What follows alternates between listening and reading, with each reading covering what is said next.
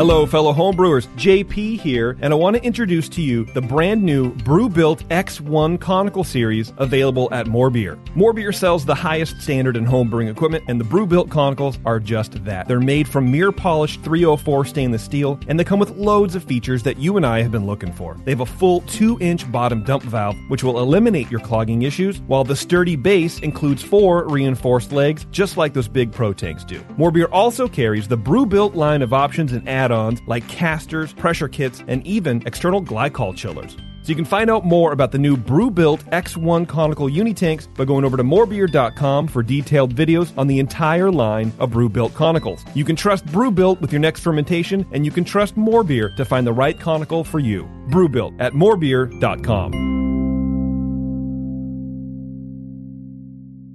Sunday Session is brought to you thanks to the fine folks at More Beer. Visit them right now at morebeer.com. I poured it in my mouth and it just wasn't going down. My first beer was an IPA, the best IPA I've ever drank, mostly because I brewed it. If you have a scale that is good for measuring cocaine, you're probably good for measuring hops on cocaine. You're scaring me. I think the information is awesome and the audio sucks. Make some sugary water, throw some yeast in there, and you're going to drink good beer. Yeah, it's going to be good. It's fine. God damn it, man. Oh, my God. Oh, uh-oh. Now, live from the Brewing Network studios in Northern California, this is the radio program for home brewers, craft brewers, beer lovers, and beer geeks. It's your only source for live beer radio that brings expert brewers together with, well, expert drinkers. This is the radio program with a head on it. This is The Session.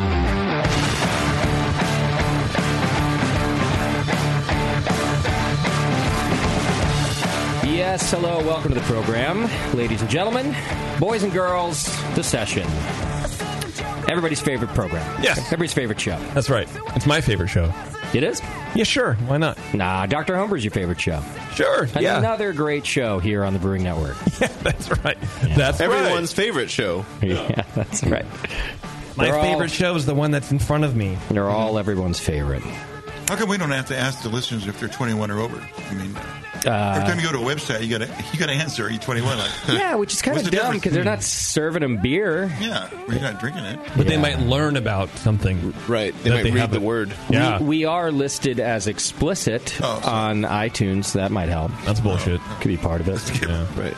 You know, that's my First Amendment. You know, I did see that Apple had like a kind of a private hush-hush conference with some leading podcasters to talk about the future of podcasting, and I wanted to know how that went. Right. That's where you've been. It was good. Hush-hush, you couldn't say. Yeah. They must have talked. It went great. I read about it, too, actually. Yeah, the problem is that iTunes, created the space for podcasts to exist, but they didn't offer any support for them. And so that was back in 2005 when we started. After we started, as a matter of fact, the iTunes thing came up.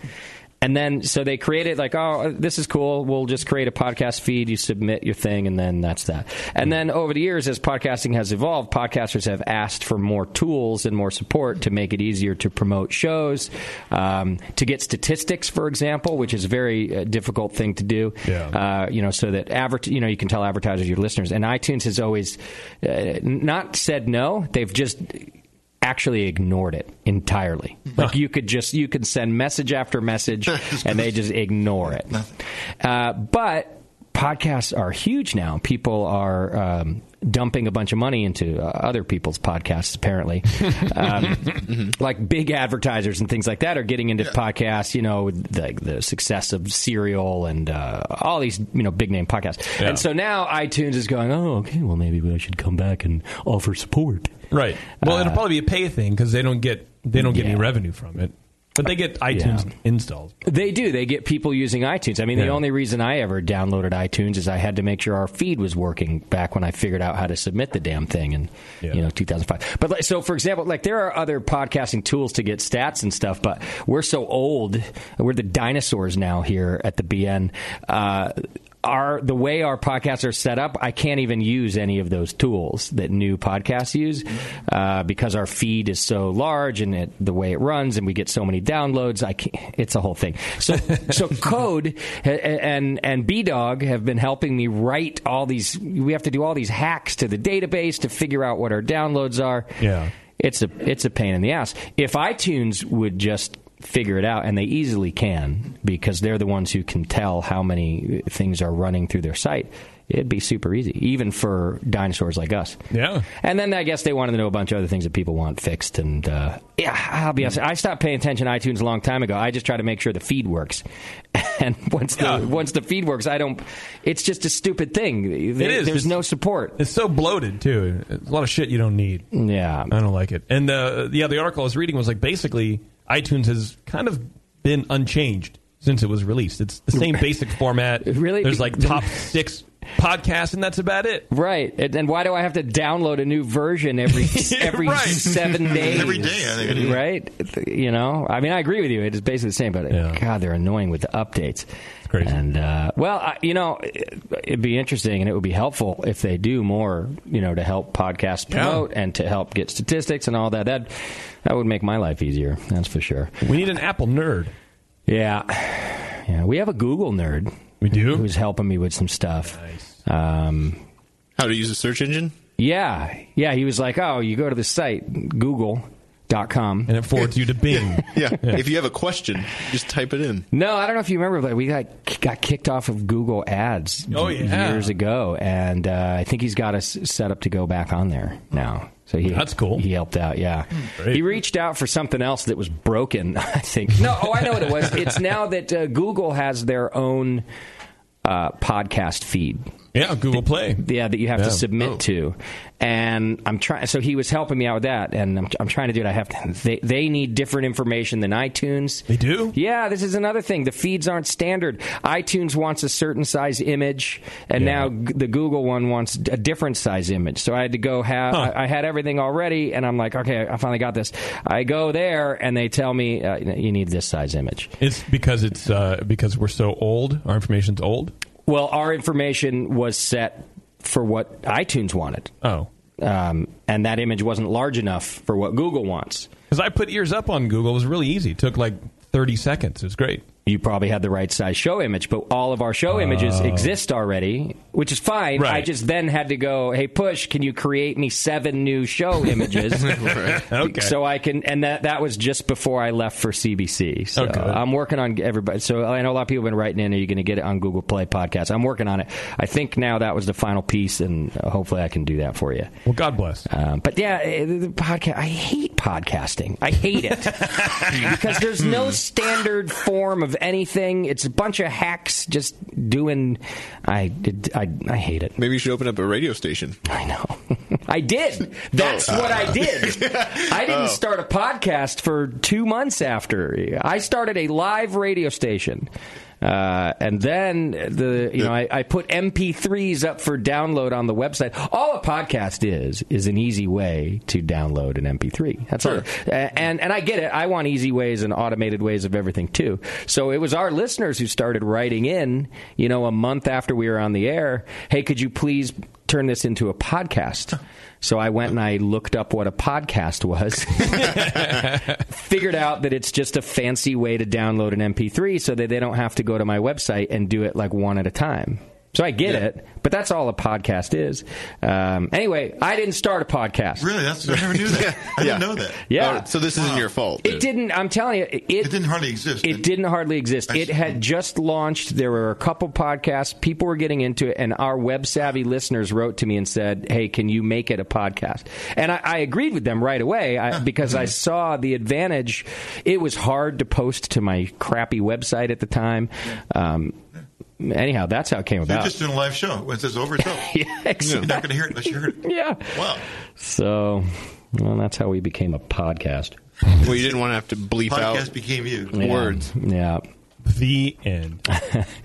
All right. Well, as usual, we've got a lot to do today. We're going to be welcoming our old friend from Australia, Peter Simons, will be on the show, talking about his new book, Bronzed Brews, about old Australian beers, like historical Australian beers.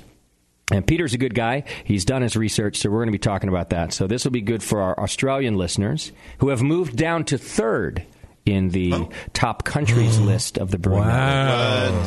Who surpassed them? The Canadians. Yeah, Canadians. Yeah, the Canucks. The Canadians do go back and forth. Sometimes the UK bumps up into third place, but right now it's the US, the Canadians, the Australians, and then the Brits. Well, maybe the Australians' listenership is down because they've all been here. Recently, they've just been showing up at the studio. That's true. You guys had some Australians on last week, right? We did, yeah. Nice. Yeah, Brendan was in town, and that's his cool. mate, I forget his name, Craig, I think is what it was. Yeah. Brought some biskies and beers. Yeah, they just bring a bunch of like chocolate and shit. Yeah, and then that's about it. No, they're nice. They're nice folks. They are. They're good people. All right. Well, we've got Peter on tonight's show. I wanted to give you just a quick recap of the Craft Brewers Conference. I was mostly there just to stream the awards, which are available now on our live stream page, which is easily available, I think, through the website. Sure. Yeah. Let's just say There's yes. mail to indicate otherwise, I guess. Let me look. Yeah, actually, it's still there. If you just scroll down a little bit, it says World Beer Cup 2016 Live. You can go check it out, see if your favorite breweries won anything. So we did that. I got to hang out at a few different events and walk around Philly. I know that you were there, Tasty. Yeah. You probably got into more stuff than I did. No, not much. I just went to the expo, which is amazing. Goddamn. It's like acres of beer equipment. Oh, man. I heard they went from 400 vendors last year to 800 this year. Yeah. So it is. It was an enormous... I'm pretty sure that it literally covered 2 city blocks. I think really? So. Yeah, because the conference center itself spanned like 3 city blocks, and the expo was 2/3 of that, I'm pretty sure. Yeah, it's crazy. Last year, I missed all of the seminars I wanted to go to because I was busy just walking down the aisles of last year's exhibit hall, and this year's twice as big? Twice as big. Wow. I believe there were a little over 13,000 attendees at this year's conference. Wow. That's a lot of craft brewers. Yeah. You know, a lot of newbies. Is it bigger just because of World Beer Cup? Like, is this a regular thing? You know what? Last year would have been an off year for... That could be, but I do know it grows enormously every year now. Oh, okay. So I think people just plan to go to it. Next year it's in Washington, D.C., right next door to Philly there. I think that'll be another highly attended one, even though it's not a World Beer Cup. And I don't know where a lot it of is people come that. from Europe, so East Coast is more convenient for them. Yeah, that's true. Yeah. That's true. So it was a really well-run conference. The Brewers Association did a great job, and the awards were exciting. What's a Flat Tail? Won a bronze for their sour. That's true. Right. In the same category as Rare Barrel won a medal. Yeah. So I was really excited to see that. Yeah, it was cool. Eagle Rock won a medal for, I think, a silver for their sour. Okay. They have a sour as well. Yeah. 2-1A. 2-1A got two different silver medals. and a bronze. That's right. Noble Ale Works. Yeah, they Took won home a lot. whichever pub of the year. They got Brewery of the Year. They won IPA and double IPA. Yeah. They're a brewery. They're a medium brewery. Yeah, production brewery, whatever. Production brewery. Size, yeah. And then Julian. Yep. Again, Beechwood dominated. Yeah. He won and then ended up winning medium-sized brew pub, I think is what large brew pub. Large brew pub. Yeah. So that was pretty cool. Yeah. So, yeah. Omegang won mid-sized. Miller won large. Miller. Yeah. People cheered, actually, for the Miller one. I think they felt better that it wasn't Anheuser-Busch or something. I don't know. I was trying to figure that one out. But it was a good time. You know what else I did while I was there is I took the train up to Baltimore to check out our site for BNA 11. Oh, and how is it? Good times? It's awesome. I always worry about these things because when they're in cities far away and I don't get to see them, everyone says they're great. I get there, and it's really cool. So it's a brewery that houses 9 different breweries. So they contract or share the brewery with 9 different breweries. So right off the bat, we've got 9 different breweries right there in one location. They have a huge tasting room. They've got a game room. It's built on the location of the old Orioles field, like the first one. Like back when they weren't stadiums, it was a ball field with stands and bleachers. There's these cool pictures. It's all cool old baseball memorabilia everywhere. They have a big outside area for us. We got a band coming in. It's only about, I think he said, like 3 miles from the conference center.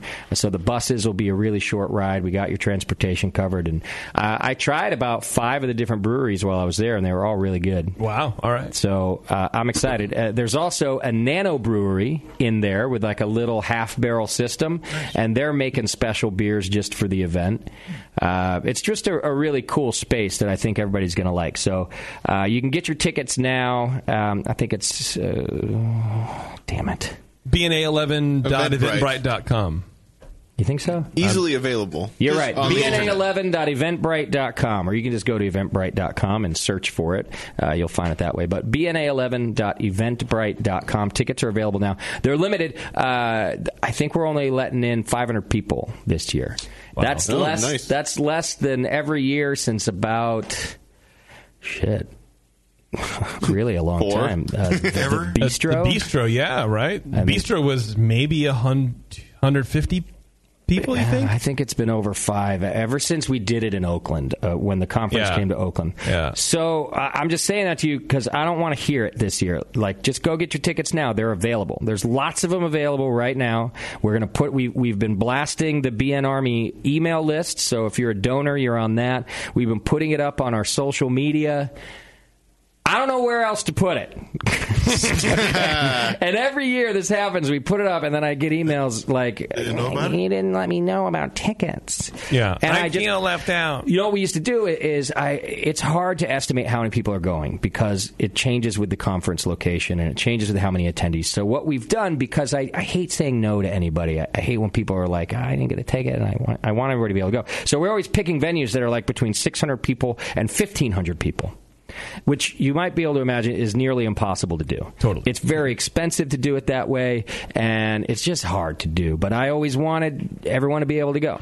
Well, we're not doing that anymore. I found us just a nice little location where we can hang out together. We're going to have some great beer. There's only room for 500 of you, so don't wait. Get your ticket. It's cheaper this year, too. That's the other bonus of doing it this way, because the larger venues just cost so much. It's $35. That's transportation, all the tastes you can put down your throat responsibly, and a commemorative glass. Nice. Then we're going to have food trucks on hand. You could buy your own food. If I included food in the ticket, it goes up an incredible amount, and then I have to listen to why tickets are $50. So they're vegan options. Yeah, is there gluten-free options? Yeah. I need a cage-free option. Yeah. Is there organic options? Is there organic gluten-free vegan options? I want an all-caged option. Cruelty, all cruelty. 100% gluten truck is called, it's just called Inhumane. Right. Yeah. InhumaneFoods.com. So the BN Party is known for like one of the best nights of the week. Yeah. There's some great nights like Club Night and they are, and I like being the kickoff. And this is going to be. I'm just saying I pared it down size wise, but the rest we're going to be hanging out. We got music, we got food, we got it all. So please go get your ticket now, or forever hold your peace. Yeah. Oh, and then while I was there, I went down to the conference area where the conference itself is. It's really cool. All right, so me, like everybody else, has been like, and I didn't say this publicly, but in my mind, I'm like, Baltimore, huh? Like, what's going to happen in Baltimore? Right.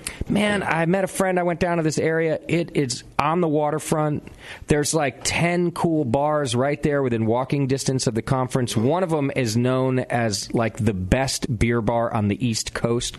It's called Max's, and they get things out there that nobody else gets. Like they get Jester King out there. This place was enormous. In fact, I'm pretty sure it's at least 2 floors and maybe 3 different floors of space, and beer.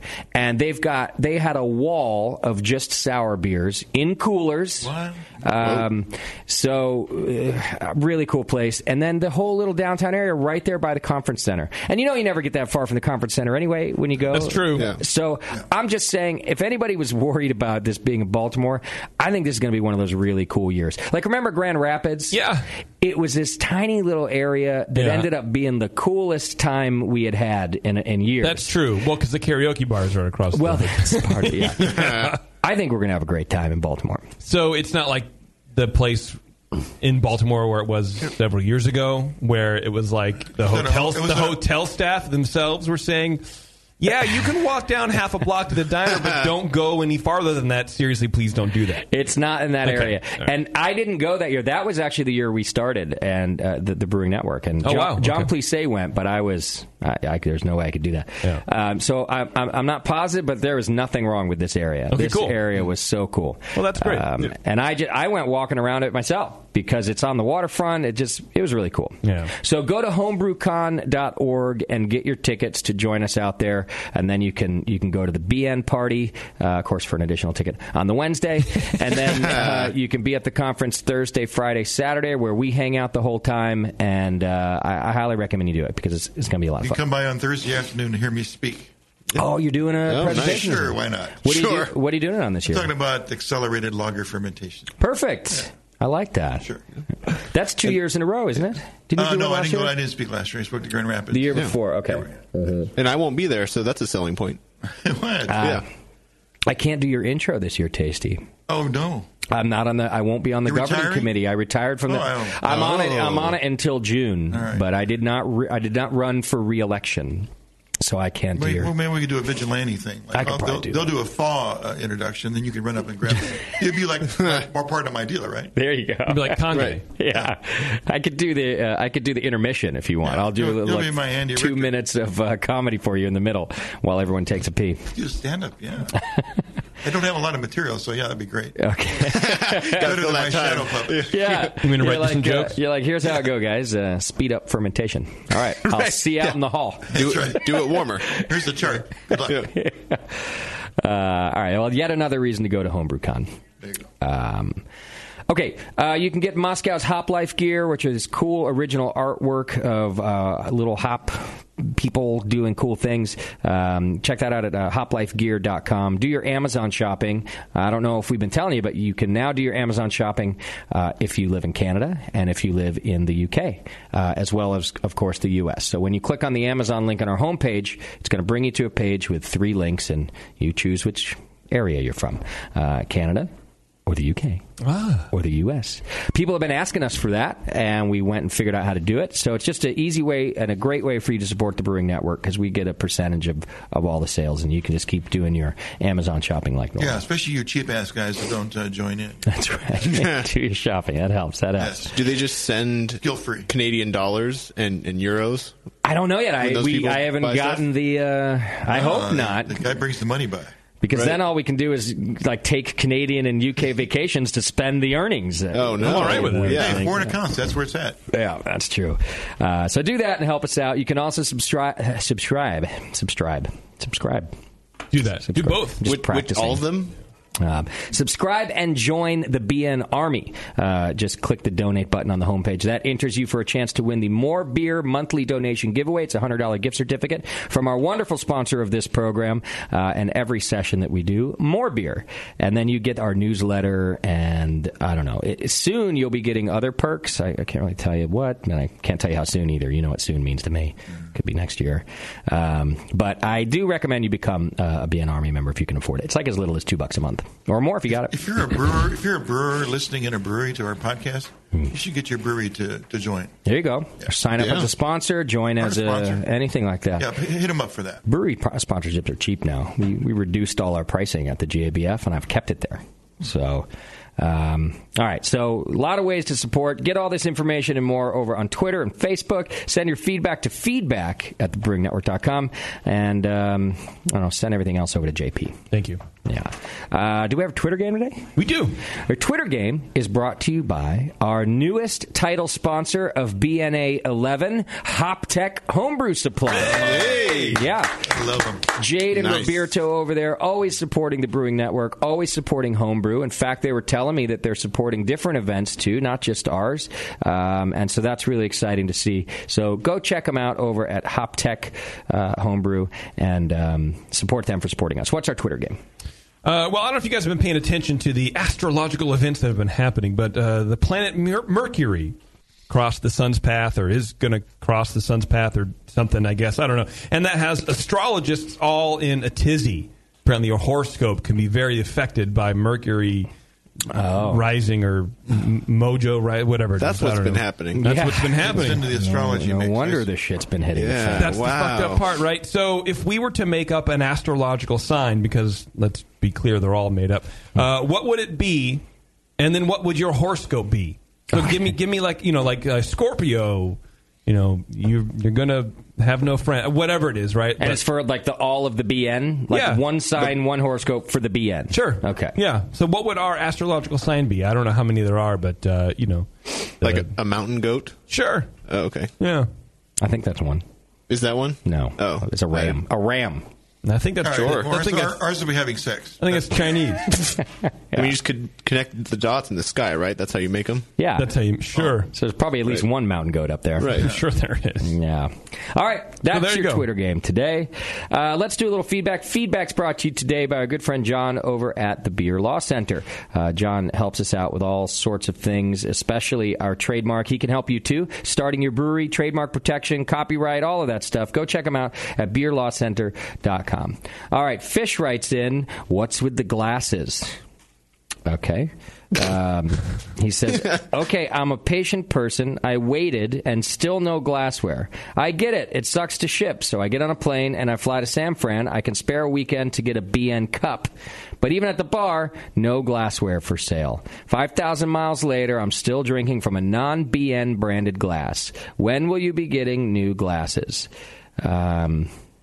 And then, P.S. I miss Justin. JP sucks at donkey ass. Just kidding. JP's awesome. Ha ha ha. Sorry, I didn't mean to laugh. There you go. Schizophrenia, man. Yeah. Well, there's Fish. Well, and he did fly across the country to maybe buy a glass. Yeah. We're still not entirely clear. Right. Yeah. All right. Fish, I don't know, man. So we don't sell glassware here at the bar because we don't use Hop Grenade glassware here at the bar because it all just gets stolen.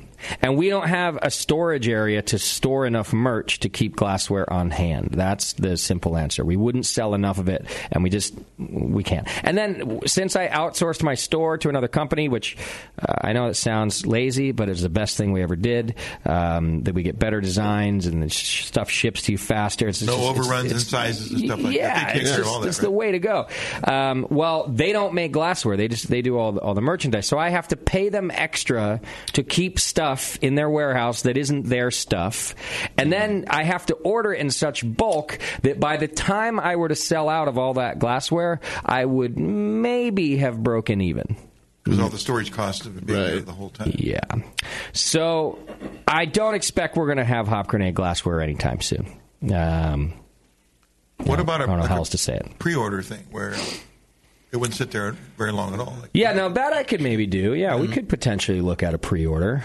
Just pay CODIS to do it all. Well, they don't. Yeah, they can just take orders and then just automatically go cold. And when you got up to a pallet, it's worth the CODIS. That might work. Or just come to Winterfest.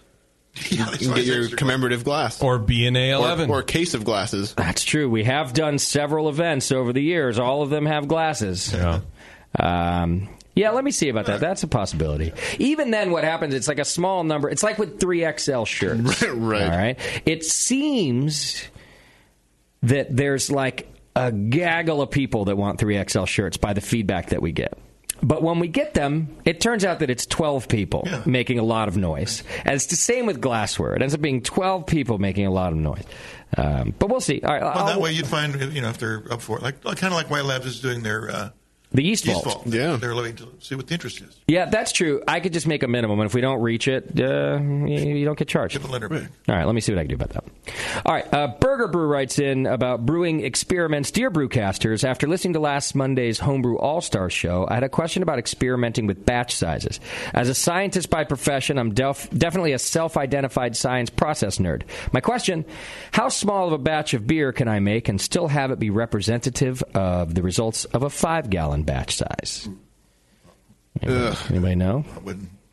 I mean, obviously, really, really small would be silly, right? I mean, well, to me, the difference is a quarter gallon. Right? Yeah. If you had equipment that was scaled exactly, proportionally, geometry-wise. Yeah. Like if you filled your 5-gallon kettle 3/4 full when you went to do a boil. Yeah. You had this other vessel that was 3/4 full when you went to do a 1-gallon boil. Right. Okay.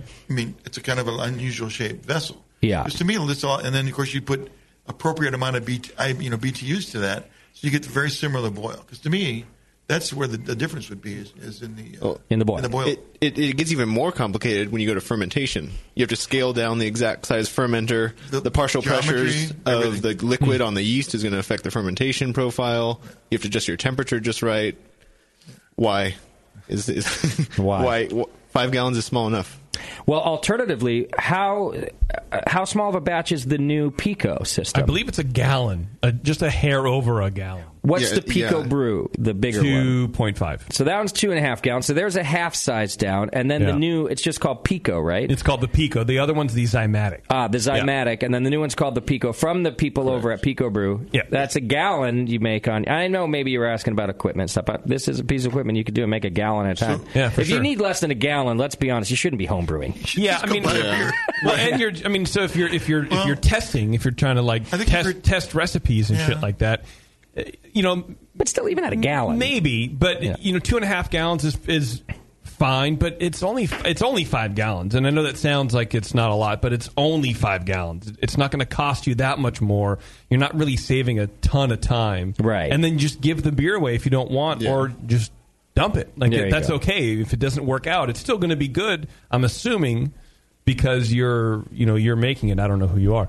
But I wouldn't worry about it. He did admit that he's a science and process nerd. So go back and rewind what Tasty and Beardy just said about how you would scale it all down and start from there, because you could do something like that. Yeah, it's just going to be real expensive. So if you're doing it for money reasons, it's not going to pay off. Yeah, it's true. All right, let's see. Eric writes in about Europe distribution. Hello, guys. Bevo. In the episode with the Rheingeist Brewery, you talked about distributing in Europe and the fact that there is no 3-tier system here that hinders American breweries to establish themselves in Europe. In Sweden... that was a confusing sentence to me, but in Sweden, where I live, we have a monopoly on selling alcohol above 3.5 ABV. A monopoly? The government is the monopoly? And I was wondering if breweries in the U.S. find it easier to distribute to countries with alcohol monopoly. Do the monopoly help them in regards of distribution within that? And I'm not making fun of you for being from another country and language, Eric. I'm just having trouble figuring out what you mean here. It's almost like he's saying that there's just only one distributor in the whole country. Does that make it easier? One point of contact. You don't have to shop it. Find it easier do breweries in the U.S. find it easier to distribute to countries with alcohol monopoly? I can't answer this question. I think even if I was clear that you're talking about a distribution monopoly, I don't know.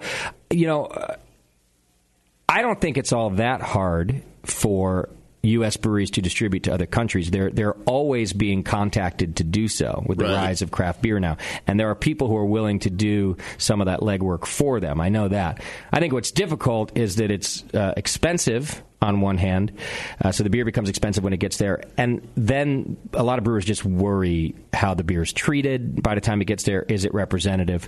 And then finally, they sell every drop of beer before they make it, most of them right here in their own market. And so that's a hard thing for brewers to decide. Am I going to send it across the world when I haven't even yet sent it across this country? The next county. Yeah, right. That's what I hear all the time. Yeah. That being said, people do it all the time because I think it's cool. I heard brewers say, I'm glad to have a beer in Europe or something. Yeah. Well, maybe it is easier just to go foreign with it than to try to figure out shipping across state lines and from state to state.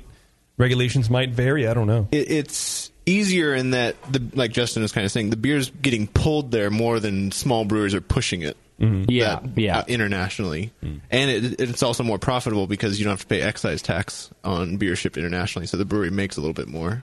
Well, I don't like working out anyway, so that sucks. Right. So, I'm sorry that probably doesn't answer your question, Eric. I just wasn't sure if I'm really clear on it. He does say, P.S., as soon as I finish my studies, I'll gladly join up as a donor for the BN.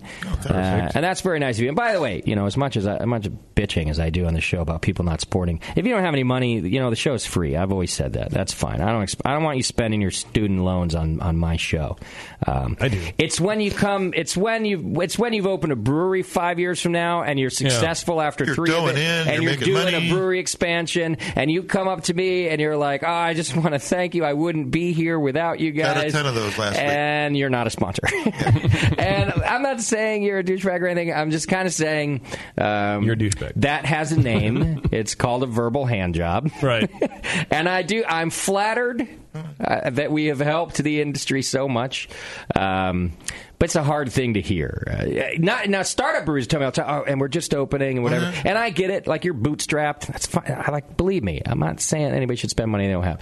But it's when you tell me all the things, you're like, we're on our 5th expansion. I own a house because of you. Like, you gave me my dream career. And then I'm like, God, I don't remember you on the sponsor list. I must have missed it. Like, I must be playing your commercials, but I'm not sure. Those are the ones where I'm like, verbal hand jobs, sir. Yes. I thought you were talking about me until you said owning your own house and being happy and successful. People do it to waiters too, servers. It's called a verbal tip. It's when when you're a cheap tipper, but you get great service, right? And you appreciate it. I'm not saying you don't genuinely appreciate it. And here's what you do: you just tell them, man, this was just the best experience. You're the best server, and you write little notes on the receipt. You write everything except for the tip you're supposed to write. 8%. Yeah. And I'm just telling you, that also has a name. It's called a verbal tip. Right. And nobody likes him. So, anyway, thanks for writing in, Eric. Sorry I made an example out of you. Here's something from the Beer News. I guess commentary on Beer News from April 11th. Thanks to some delay in the newer episodes becoming available. Backhanded... You just got negged. I just got negged. That wasn't a hand job, by the way. Yeah, it was just a straight neg. That was a punch. I would like to point out something from the Beer News segment on the 411 show. The issue being discussed was about tax dollars being used to lure breweries to states other than where they originate from. And the question became what the brewers in the area thought about it. I asked the same question regarding Stone coming to Richmond and Green Flash coming to Virginia Beach. The over-the-air answer between JP and Tasty was that these large breweries are for regional production and not in competition with local breweries. However, as I'm seeing here in Richmond, Stone is acting in a similar fashion as any local brewery with the tasting room and the bistro when it becomes open, and will be similar to local brew pubs. So in reality, they're a bit of both, a large production plant for the East Coast and a local brewery. As I suggested then, as I do now, is there a way to bring on some brewers from these local areas to get their actual opinion? Slow down, dude. It may be that they're operating under Brewers Code and aren't fighting for tap shelf space any more than usual, but it's definitely an interesting topic. Well, I agree with you, Tom. It's an interesting topic. There's two things that I have found guests on this show, brewers, are pussies about. Yeah. It's mergers. Right? Yeah. They all come on the show before the merger. And they do come on the show after the merger. And I have to throw them softballs because I know they don't answer these questions. And it's also things like this when you ask, are you in competition? It's the word competition comes out. And I'm just going to tell you, yes, I can do that show. And yes, I can invite people to come on here. But I don't think you're going to get truthful answers on anybody. I think you're mostly going to get public relations answers. Oh, for sure. Mm-hmm. Now, brewers are open about all sorts of other stuff on this show, so I'm not saying they need to tell me everything. You know, we get a lot of recipe stuff. We get a lot of info about you name it. But when it comes to those two topics, competition or mergers, they all shut right up. Yeah. I mean, can you imagine that conversation? Like if someone was just honest about it. Yeah, we moved to this city because they gave us a bunch of free cash. And, yes, we're still going to try to dominate every other small brewery out there. It's just, I mean, what kind of answer are you actually looking for? And if you know anything about business at all, a market can't survive with just tons and tons of people producing a similar product. Yeah, you are in competition for shelf space, regardless of what people want to say. Right. It's a business. You're trying to make money. You're trying to grow, and you can't do that if you let other people come into your market and do and make essentially what is the same product. Right. It's just not going to happen. And at some point, you know the answer to that question. What's the point of making everyone have to say it? Right. making the room awkward. But there is some, I still think if we got real answer, there'd be some interest. It'd be an interesting topic for a little while. For a bit, yeah. But I think you're right. No one's going to give you an interesting or honest answer. Okay, I agree. By the way, Stone is opening 2 locations at once, basically. Berlin, and then, what do they say, Virginia? Richmond, right? Yeah. I think it's in Oregon or something. So that's crazy for Mitch. I saw Mitch, and he's running around everywhere. All right, last one here. This one's to JP, it looks like. JP, I've been enjoying the Justin List shows with you and Beardy. You guys get better every episode, but... but do shut the F up about the cloudy East Coast Vermont New England IPAs. Yes. I get it. You don't like them, and you're more than awesome for your opinion. But you have expressed that opinion at least once on each of the last 4 sections. It's getting old and a little offensive. I might have baited it. Says Green Mountain Drinker. Offensive. Wow. He's offended. Huh. Where's he from? South? It doesn't New England, say. I would imagine. What is he crying into his juicy, murky IPA? Yeah, trying to make a salt adjustment. Yeah, that's not gonna happen. Sorry. I mean, eventually, when the fad goes away, I'll stop complaining about it. But don't be offended, bro, unless you started it. It's all your fault. You started the trend, you mean? Unless you started the trend. Right. I see. Don't worry about it. I thought you meant like you started it. Yeah. I wasn't going to say anything. Stay on your side of the email. But you started Justin, he started it. No, he did it. Cream. I'm a little offended. All right, fair enough. Thank you. I'll have you know I did not have any cloudy IPAs while I was on the West Coast. I had a ton. I went right to Tired Hands. That's the okay. They're known for that. They're the king. Like the yeasty. No, they were Gravy. polyphenols. I'm knowing now. They're not yeasty at all. Polyphenols. Yeah. I had some pretty decent beer out there. I can't remember any of it, but Yards beer. Me too. A lot of good Yards beer. Yeah, the Yards beer I remember was really tasty. Yeah. Really like their pale ale. Very much like a lighter pale ale. Even like straw color. But great flavor. I don't know, a few other things. Some good places. We went to a place called Brew. Oh, yes, here a couple times. That place was really good. Packed. But, You had Blind Pig on, right? Blind Pig. Did you have one? I didn't. No, I didn't. I was trying my best to order other things. Exactly. You know what the problem... Well, you know what was great about, too? The staff there... Yeah. Very nice staff. Oh. Very, very nice staff. They sound great. Did you give them a verbal tip? Just the great uniforms. Hot pants. Yeah. Well, that's good news. Yes, Susie. Yes. Susie's making motions. Susie, use your microphone. Are they nice? Hit the button. Use your words. I was just wondering what the uniforms were. Yeah, they weren't actually uniforms. They got to choose their own things, but they chose similar things, and they were well chosen. That's what I'm getting at. Is your thing on? Speak up. Can you hear me now? Yeah. Barely. Project, Susie. You haven't been here in a while, have you? No, I haven't. There you are. Yeah, that place was cool for that. Okay. What wasn't cool, and I get it, I do this at my place like halfway.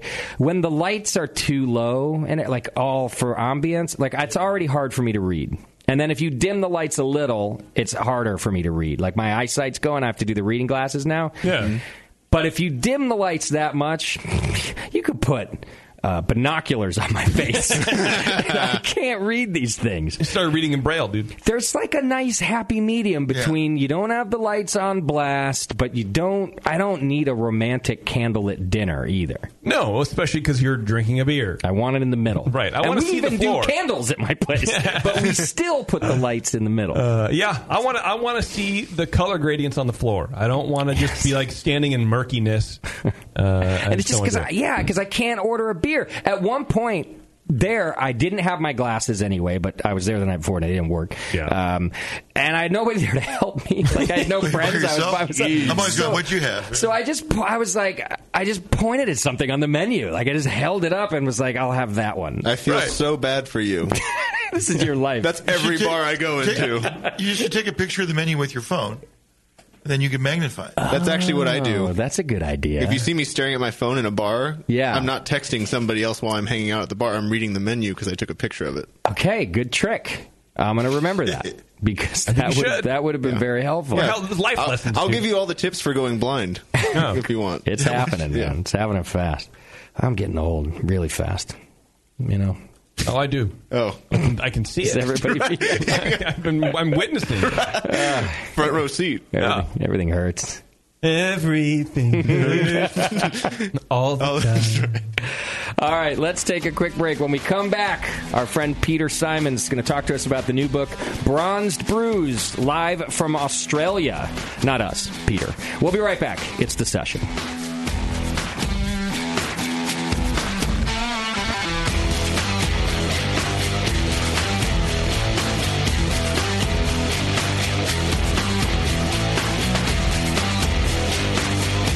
You're listening to the Brewcasters. On the Brewing Network.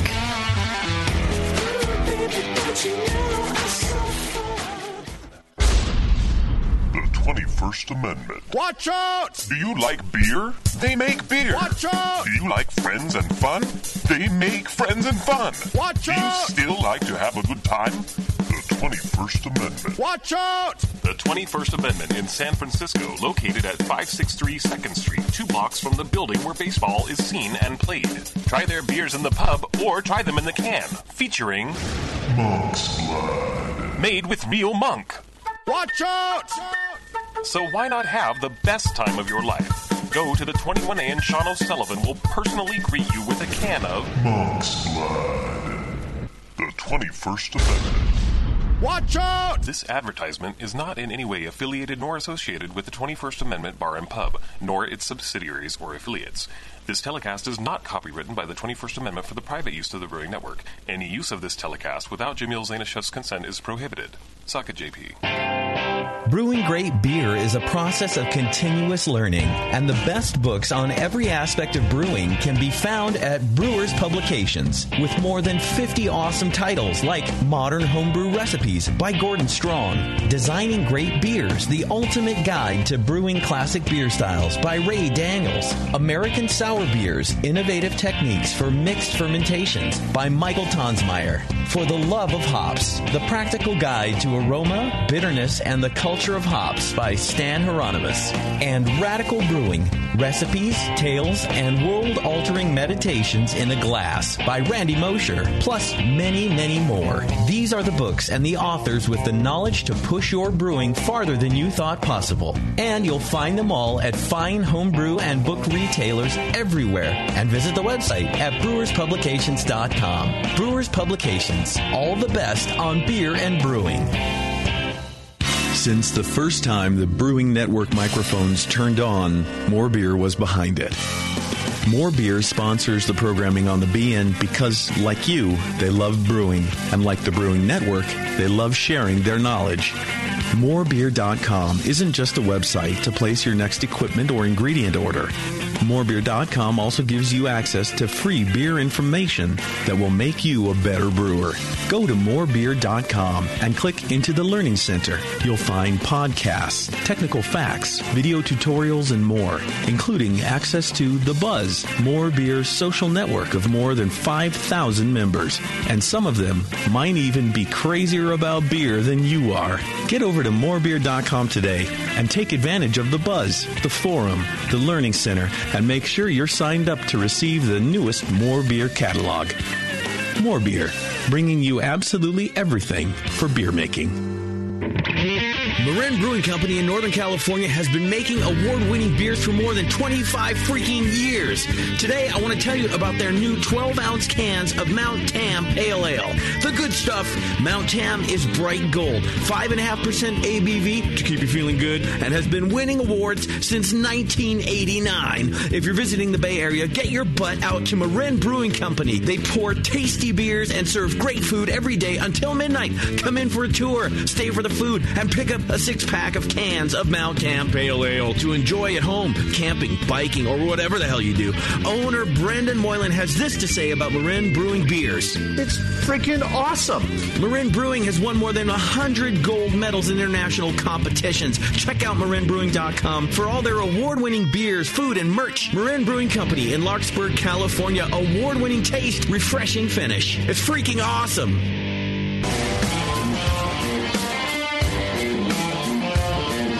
Brewcasters are back. 888-401 beer. Whatever.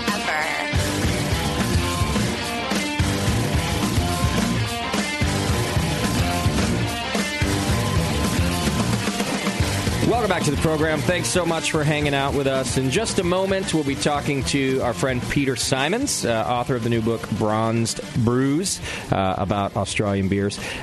Before that, I wanted to remind you about our other friends over at Great Fermentations. You can go to greatfermentations.com and check them out. It's a wonderful homebrew supply store that's supporting the Brewing Network, and you should support them, too. They've got the largest catalog of Blickman products on the web and same-day shipping on some of the main items, which a lot of other vendors can take up to 3 weeks to get those. The staff is the best trained in using Blickman products, and they offer top-notch customer service. Also, they got a coupon code for you, BN Army.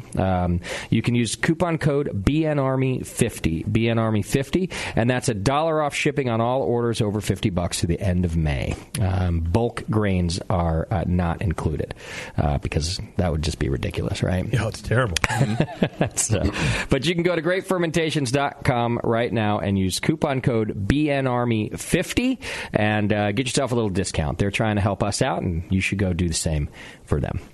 All right, we got Peter Simons on the program right now, live from Australia, the author of Bronze Brews. How are you, buddy? Boop. I'm really well. Good. I'm glad to have you on the show. Peter, let me ask you something. Aren't you retired?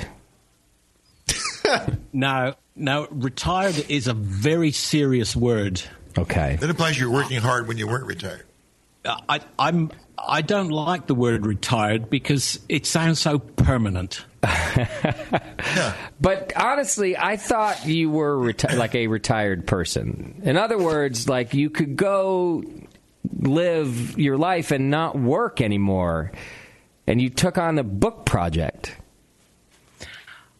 Well, I couldn't have done the book without working because I managed to synchronize my archive visits with international travel and travel within Australasia. Okay. So I couldn't actually have got to where I got to if I used the R word. I see. All right.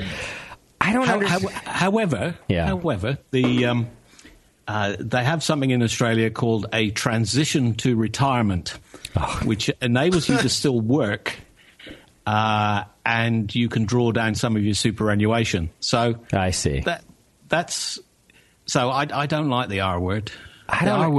R word sounds as though you got one foot in the grave. It's just not nice. No, see, I don't. Precedes that. That's how people think about it, but I don't think of it that way. I don't understand the wanting to work more thing either. Like, I just want to hang out at home and develop a really substantial drug problem, like or something. Like, there's plenty of things you could do to enjoy your time here on this earth that doesn't involve work. You know. He doesn't care. Or writing a book. He's like, no, you lazy shit. Just keep working. Yeah. No, you're just a slack ass, basically.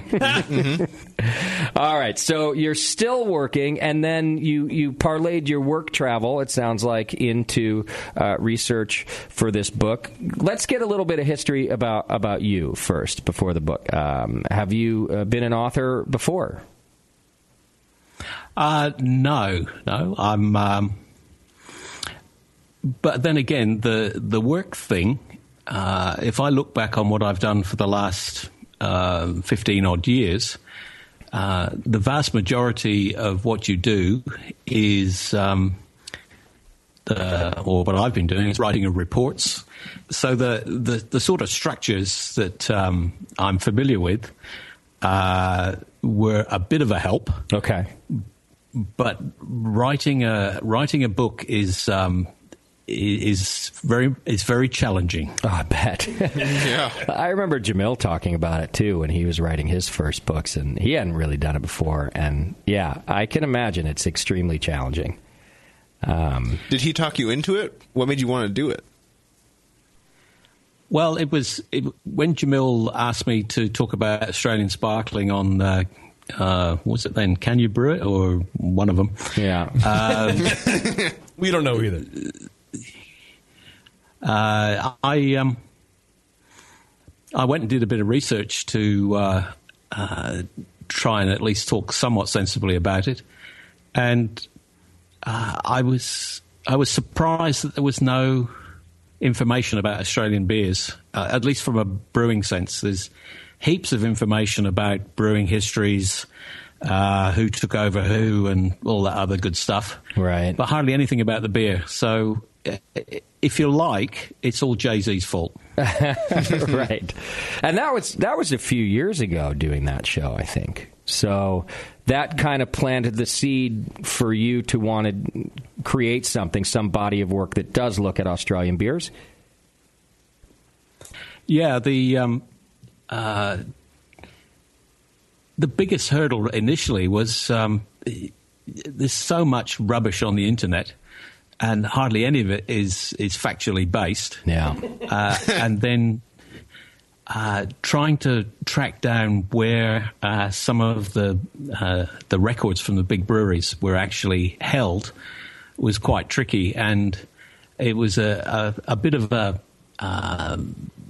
daisy chain. I found at the Powerhouse Museum in Sydney some records. The earliest Australian one that I found was 1844. And from there, he said, "Well, do you realise there's some in Canberra?" And I said, "No." And it just sort of evolved. Once I found the one in Canberra, I then was able to delve into all these lovely boxes of mouldy old archives, and then the analysis of that took forever. I mean, I've got literally gigabytes of photographs, and trying to come up with a hopefully coherent story out of all these little snippets of information is really took the time. I bet. Plus, you're probably thinking, shit, I have to go back to Canberra. Nobody wants to go there, Peter. Well, I seem to recall that you managed to make an appearance there, and I actually had a great time. Yeah. So, how do you find the works? How do you discover which places they're at? Because I'm hearing what you're saying. You know, most people, you're doing internet research now. That's the norm. So, how do you end up finding out, like, this is the physical location I need to be at to find this information? There's a fair amount of information actually through the search engines on the internet, but ultimately not everything is held on the internet. Right. So you need to actually go there and have a look in the indices, and then it's potluck. You can get a box with nothing. Yeah. Well, nothing as far as things that I'm interested in, like processes and and production records. And then occasionally a box would turn up and you find the diary of a brewer where he's actually written down all of the details as if you were a home brewer. Wow. He's actually written down water treatments, mashing temperatures, the whole thing. Are you going and to... you go, woo! Yeah, exactly. Are you going to breweries to find this information? Like, how is this information going from an existing brewery 150 years ago or whatever to being accessible by presumably anybody, or is it not? Yeah, well, I think there are unnamed people that provided this rich resource for future investigation. So what was the point of the book? For us to be able to recreate old Australian beers that are almost impossible to find now? Yeah, the point of the book was very much around actually documenting from the production records and the processes and interpretation of the processes how you could recreate historical beers ranging from the 1830s, where you've got beers with 50% sugar, to beers that are within living memory of people that would have drunk the beers. Got it. I've always thought that the hard part about books like this, and I'm sure you've thought of this too, is that there's nothing really to compare them to anymore in most cases, right? So you piece together these recipes, but when you brew it, you know, how are you able to see if it was like the old ale or lager, for that matter? Yeah, most of the recipes have actually been trialed and brewed by my colleagues in the Extra Special Brewers Homebrew Club. Excellent. Barry Cranston, who you may recall, did most of the lagers because he's good at lagers. Yeah. And we did a dinner ale from 1917, a Resch's dinner ale, and Barry gave a bottle of that to someone who was familiar with dinner ale from the 1970s, and he felt it had that same general flavour profile. Interesting. So, you know, it's not very scientific. Right. But it's something, with these things that don't The feedback that we've had is that the bulk of the beers are very drinkable and wouldn't be out of place today. Got it. How would you describe a dinner ale? I've never heard of a dinner ale. What's your description of it? Okay, a dinner ale. In the early 20th century, there was a fashion for lighter ales than the imported IPAs and Burton ales, and these were sort of generically called dinner ales. The Resch's dinner ale is actually fermented as a lager, so it's quite a clean 4.5%, quite crisp, nice, easy drinking beer. Okay. Sounds great. Yeah, see, I like hearing about styles like that, especially the name is just sort of I like when they're just very, plain. Dinner like, and you know when to have like, it. Yeah, like when do you have it? At breakfast. No, that's breakfast ale. Come on. Shit. Okay, got it. Dinner ale. I'm being serious, though. I really like this stuff is super interesting to me, and then you get to find out about the style. Lower in alcohol, you often find. JP, you read the book cover to cover, right? I did, yeah. Well, mostly. I read actually about 3/4 of it. Did you? Yeah, I did. I found it very fascinating. I like that kind of thing. Just about where we come from, especially as a beer culture.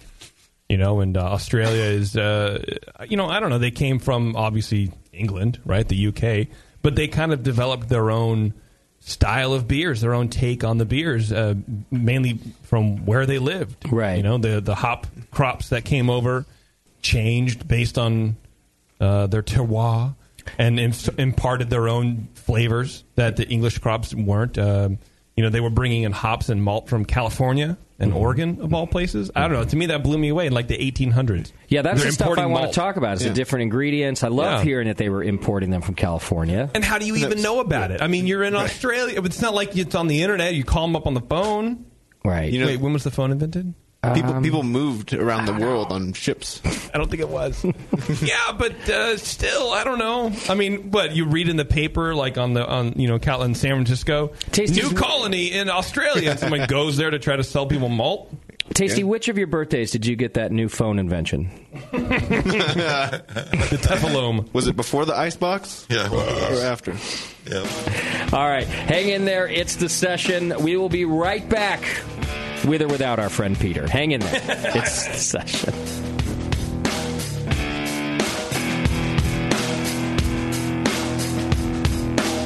You're listening to the Brewcasters. The Brewcasters on the Brewing Network.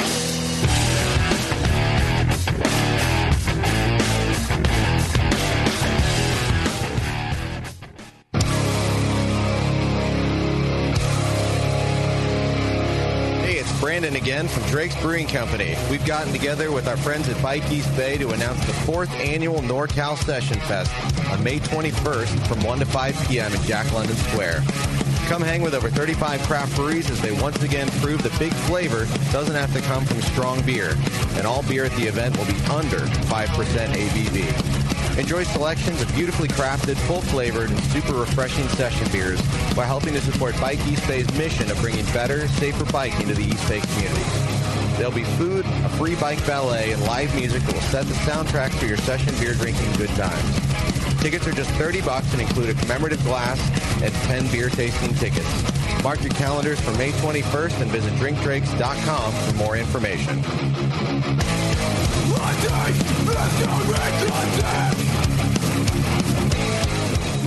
That's it. I've had it. I am never putting hops in my beer again. What? Why? It's just too ridiculous. Insane prices, stupid contracts, high shipping costs, crappy selection. Dude, you need Nico Brew.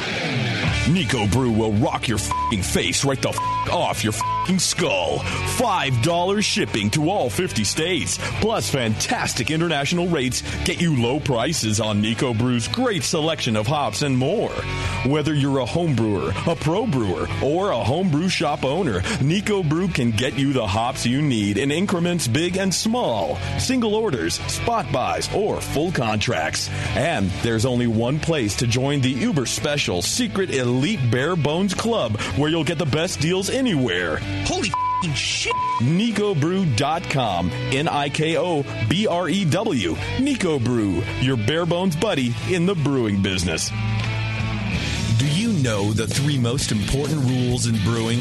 Sanitation, sanitation, and sanitation. And no one does it better than 5-Star Chemicals. 5-Star knows sanitation. You can only sanitize clean equipment. And 5-Star knows how to clean, too.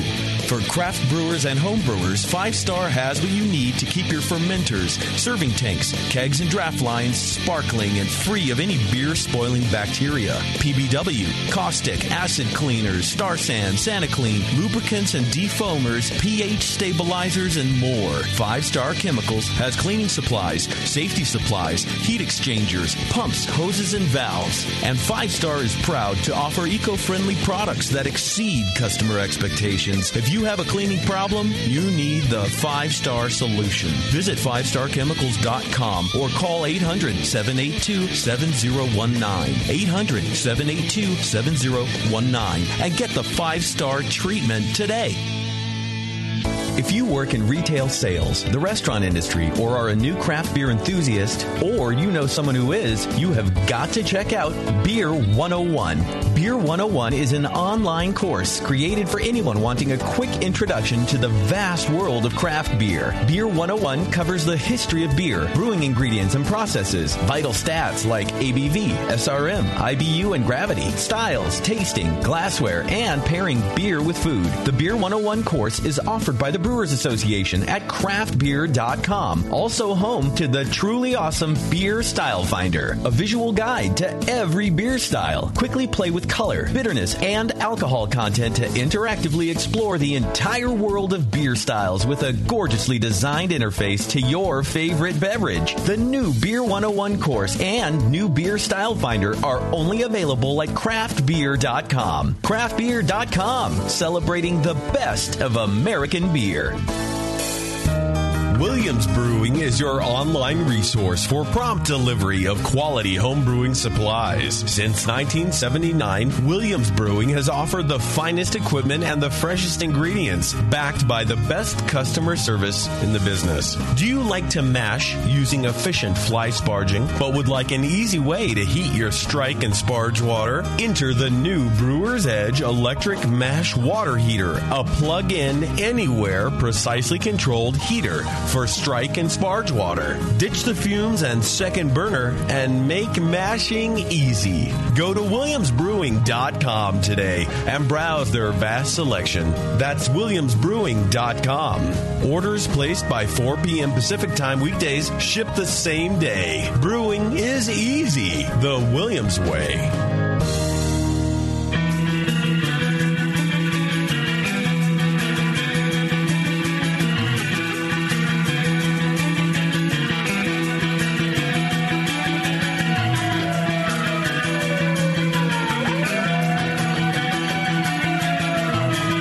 Tuned into this session because life's too short to listen to crappy radio.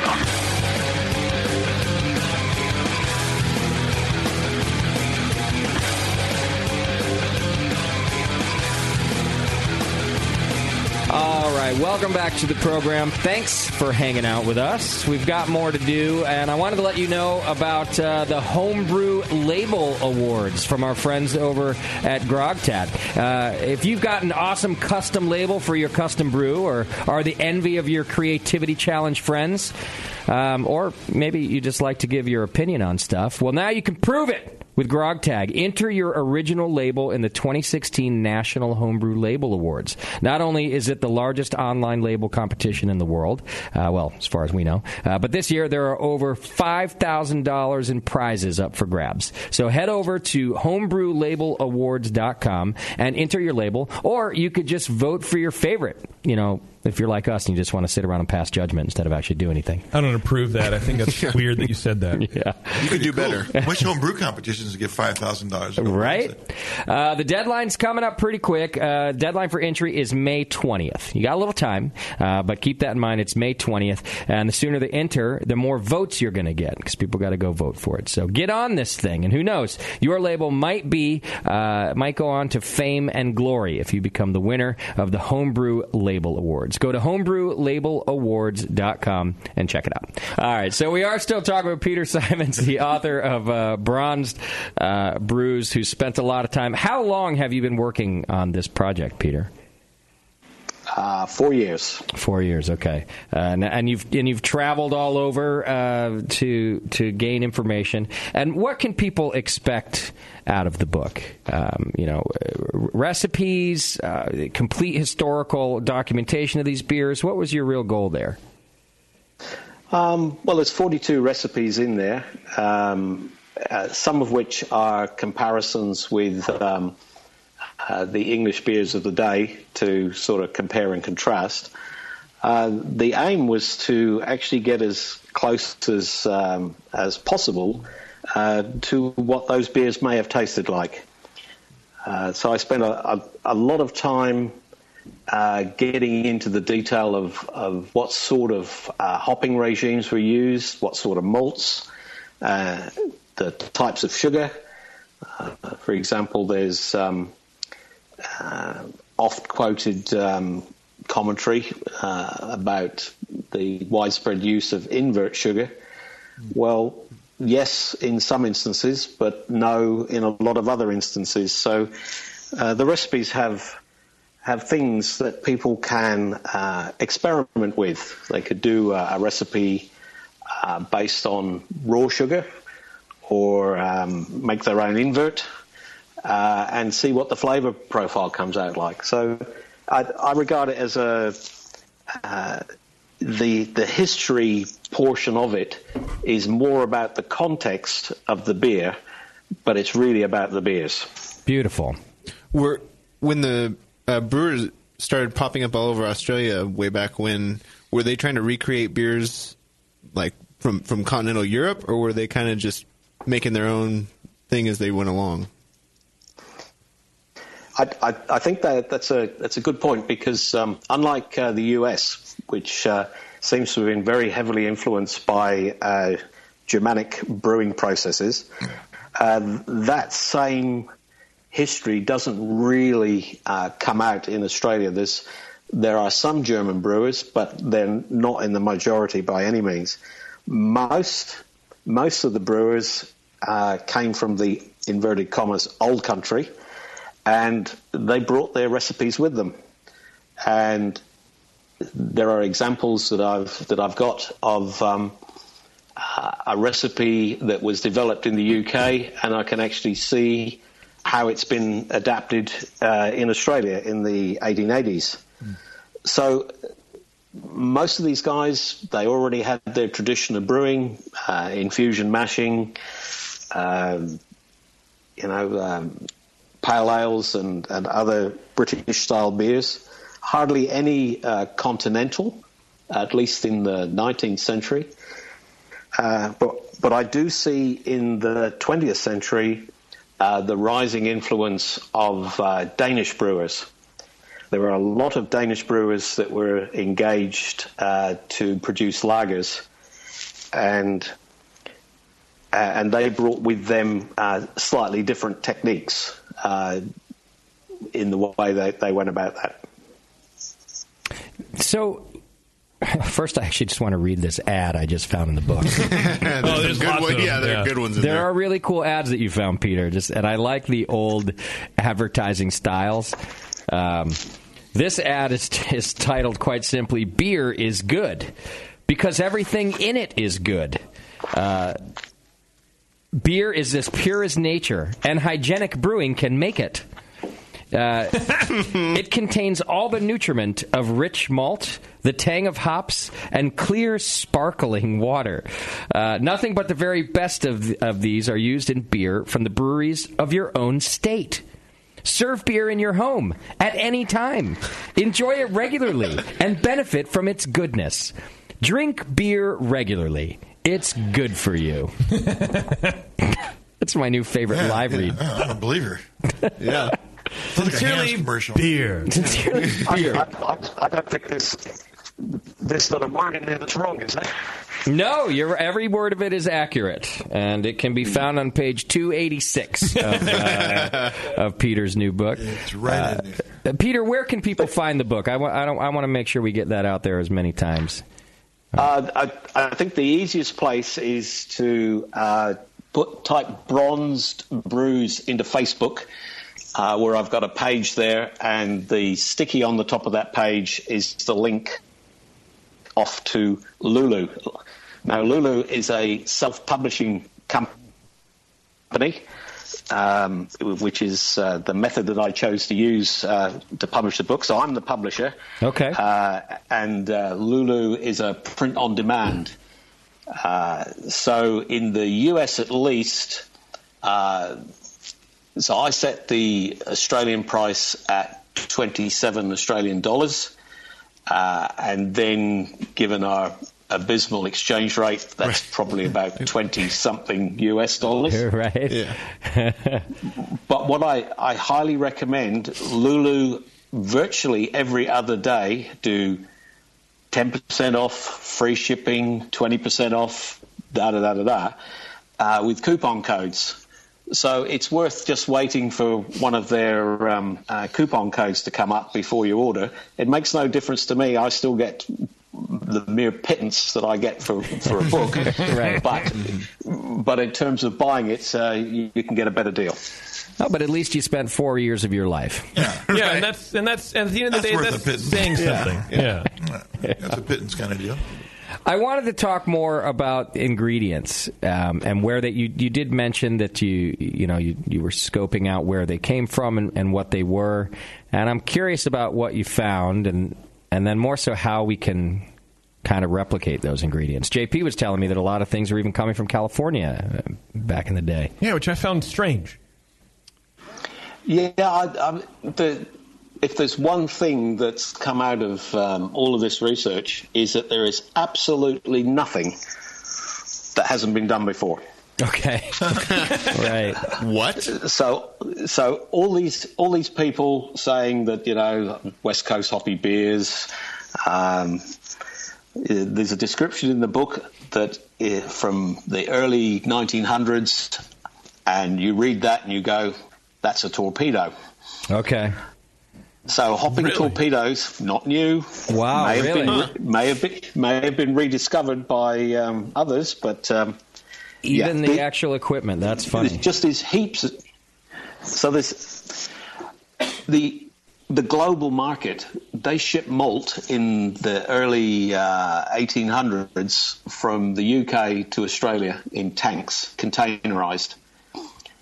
Interesting to know what the quality of that was when it got here. Right. But there you have containerized transport.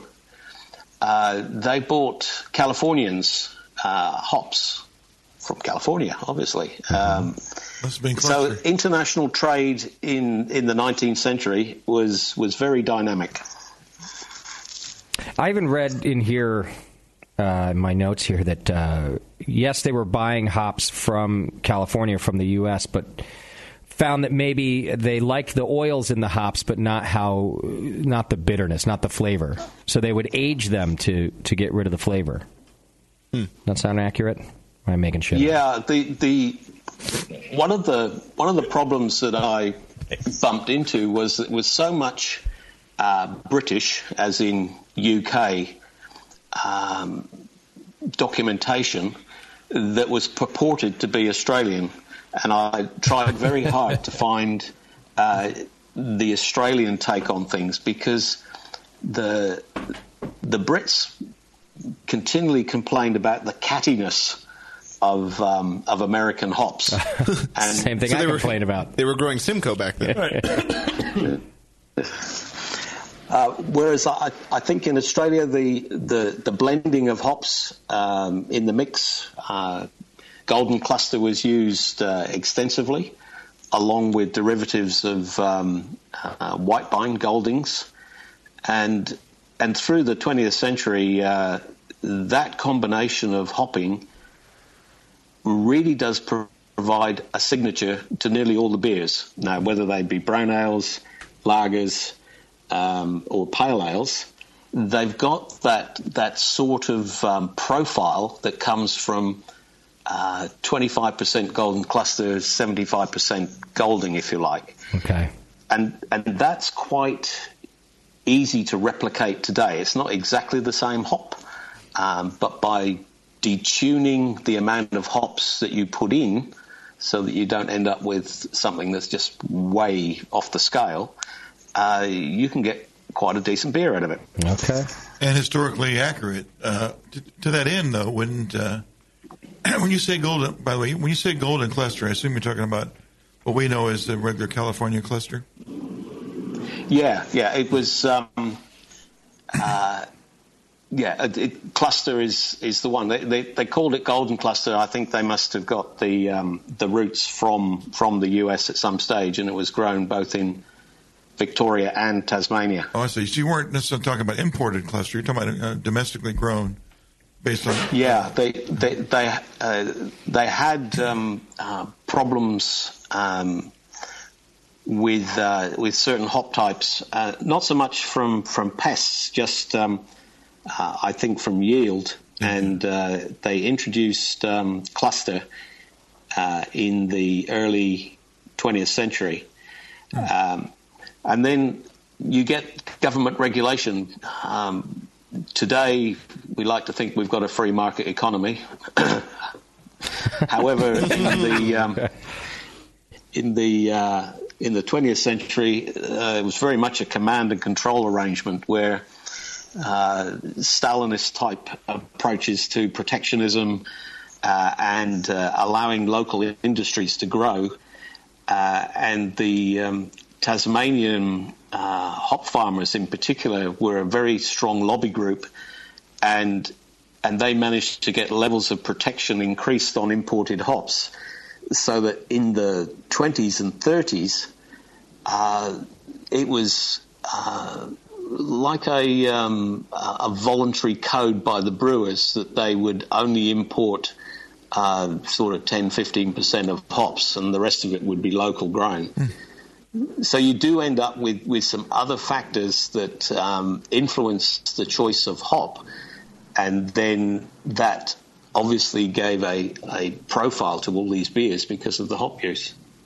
So in making an historically accurate beer, I would typically say I got some cluster hops, and would I really just go ahead and age those, or really were the hops kept under the same sort of conditions that we get them now? I mean, there wasn't as much refrigeration, I assume, as we have now. So their hops are probably already pretty aged before they even went to use them, right?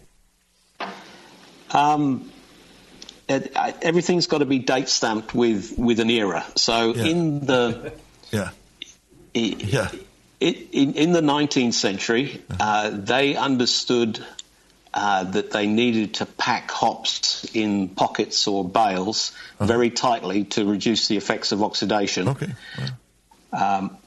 By the time we get to the earlier 20th century, we're starting to see the use of cold store. So these are all whole hops, but they're cold stored. And there are numerous papers on the Institute of Brewing and Distilling site about how the preservative value is maintained by keeping it in a cold store. Wow. The biggest thing isn't so much the age. What I have noticed, there's no IBU references. There's some references to preservative value. Mostly what they seem to be doing was blending hops from current season into the previous season, so that you probably weren't trying to skew the profile of the beer too much. So the blending mix of hop was probably more important to them than the any other consideration to keep the flavor profile the same. That's my take on it. And they would blend, like, obviously, the taste. Now, what about like the sensory part of that era? Were they into tune to like off flavors and cleanliness and clean beer and that kind of thing? The analysis of within the Tooth's Brewery records, there's a lot of analysis in there. Mostly about efficiencies of the mashing process. There are some mentions of colour, although it's not entirely clear what scale was being used for colour measurement.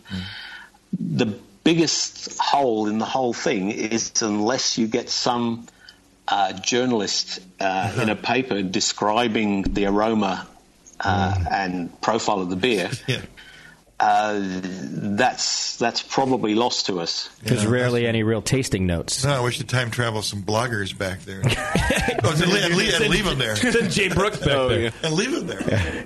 Well, maybe not with Jay, but if it were others than Jay, we'd end up with a bunch of inaccurate tasting notes. Jay would do us a solid, though. That would be good. That'd be good to send him back. Peter, I have a question from the chat room. Yeah, go on. Oh, okay. Guest 501 asks, are there any Australian beer styles that are significantly different from other beer styles? No. Okay. Fair enough. Are there any? I mean, I like that question. I really do, because you could ask it about almost any country, right? And I think the answer would almost always be no. That's true. I mean, even the West Coast IPA, it's pretty different. Like, maybe like the Session IPA would maybe be the West Coast thing, right? Even that no. I go back to that there's nothing new. Right. Yeah, right. So if you look back, you've got a colony that didn't have any industry, gradually started generating a brewing industry and a few other things like farming and stuff. Stuff doesn't matter. Lots of stuff. Farming and stuff. Food and bullshit. Kangaroo burgers. And sheep. Yeah. Yeah.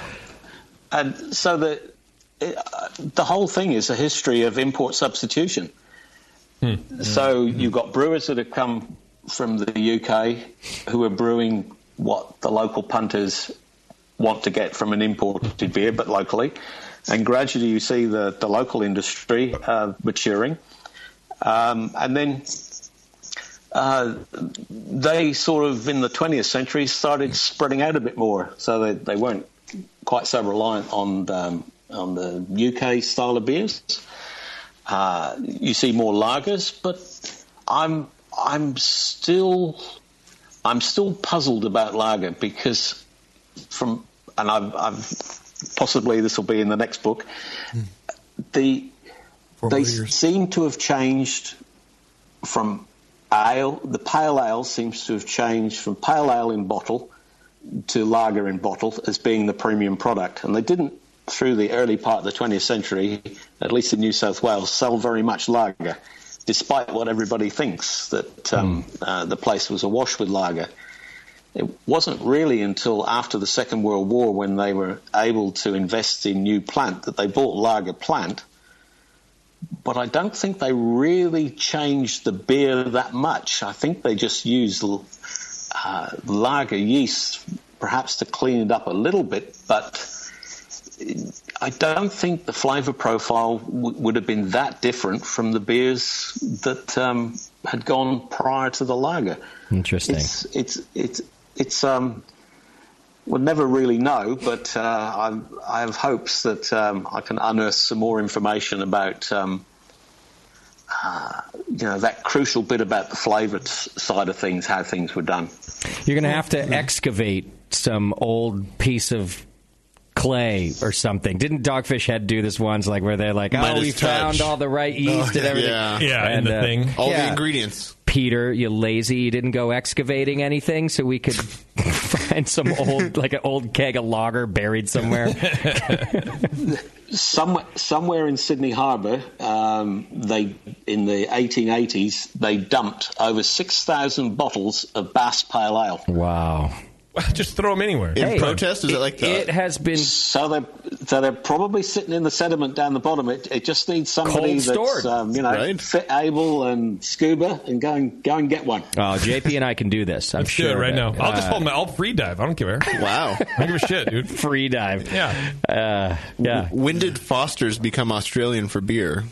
Did you find that in your notes? Yeah. What day is that? That's about 1970 something. 70 something. Okay, fair enough. I mean, marketing's marketing. That's true. It happened then. That's but true. I haven't yet been able to get access to the equivalent Melbourne archives to confirm what I've already gleaned from the Sydney archives.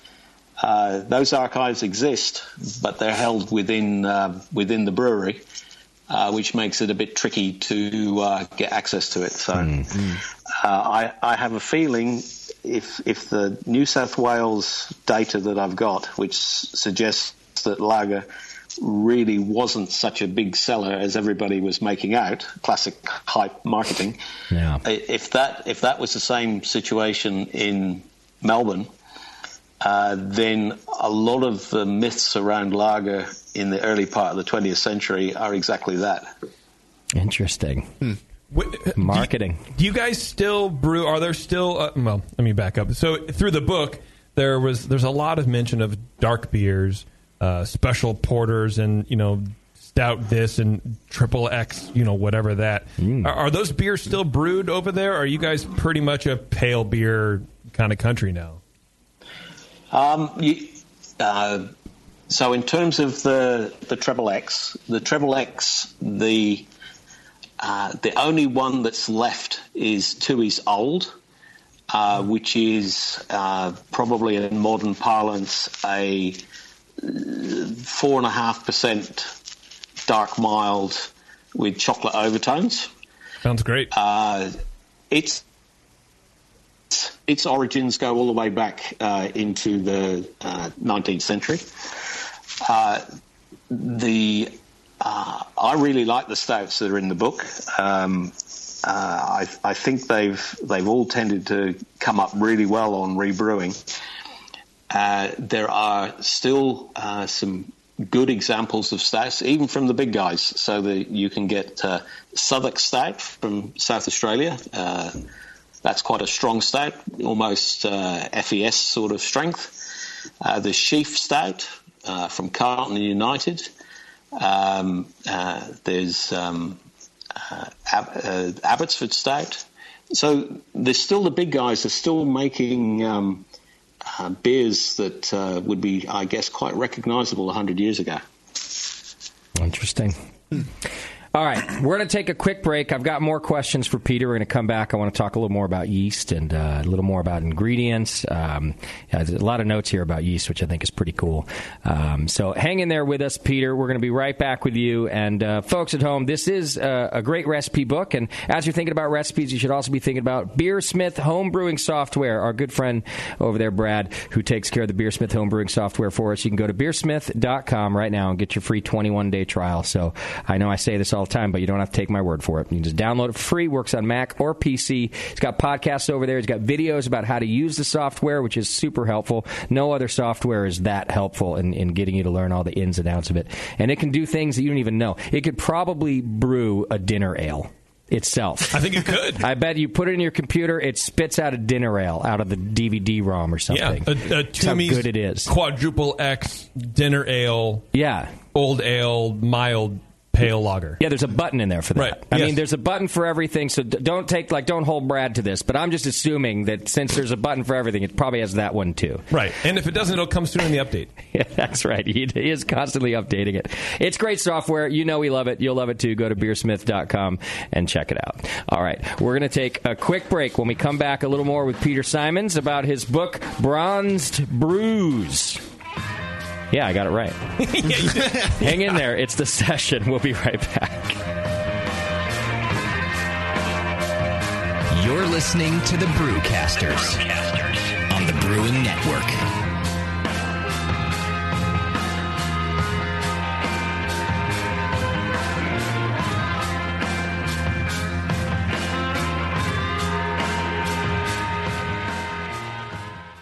With over 20 years of experience making world-class craft beer and more than 100 gold medals in international competitions, Moylan's Brewing Company is not just a pretty face in craft beer. Just ask Brendan Moylan. What do we got here?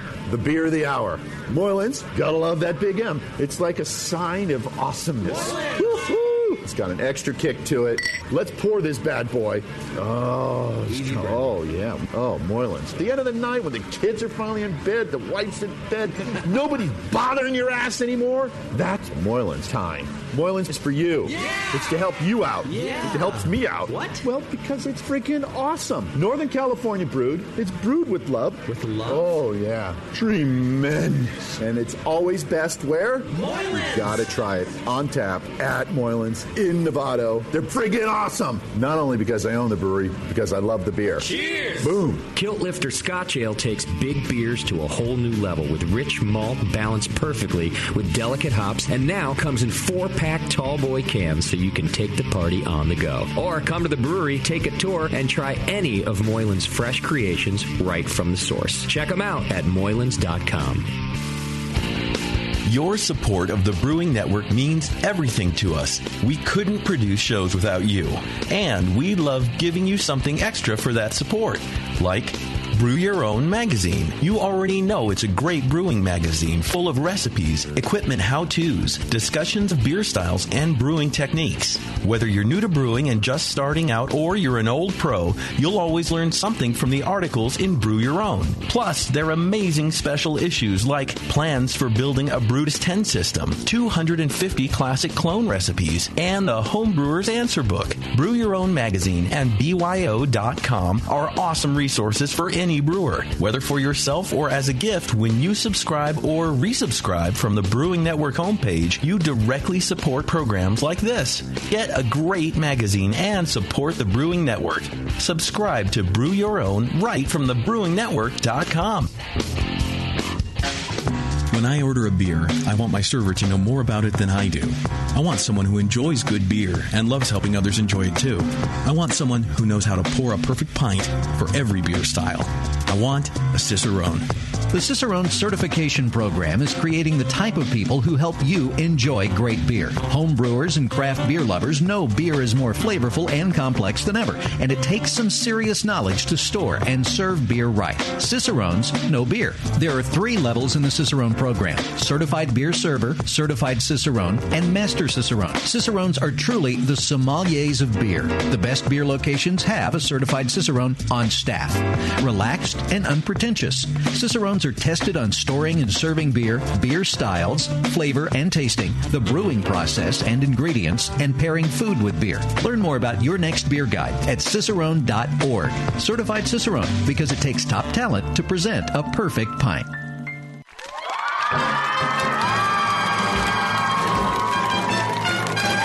BN Army, have you heard the latest at Hop Tech? Since Hop Tech has doubled in size after a huge expansion, Jade and Roberto can stock even more of the best quality homebrewing supplies and equipment. Over 60 kick-ass varieties of hops and malts, monster truckloads of quality brewer's yeast, including White Labs, Y-yeast, and multiple dry yeasts.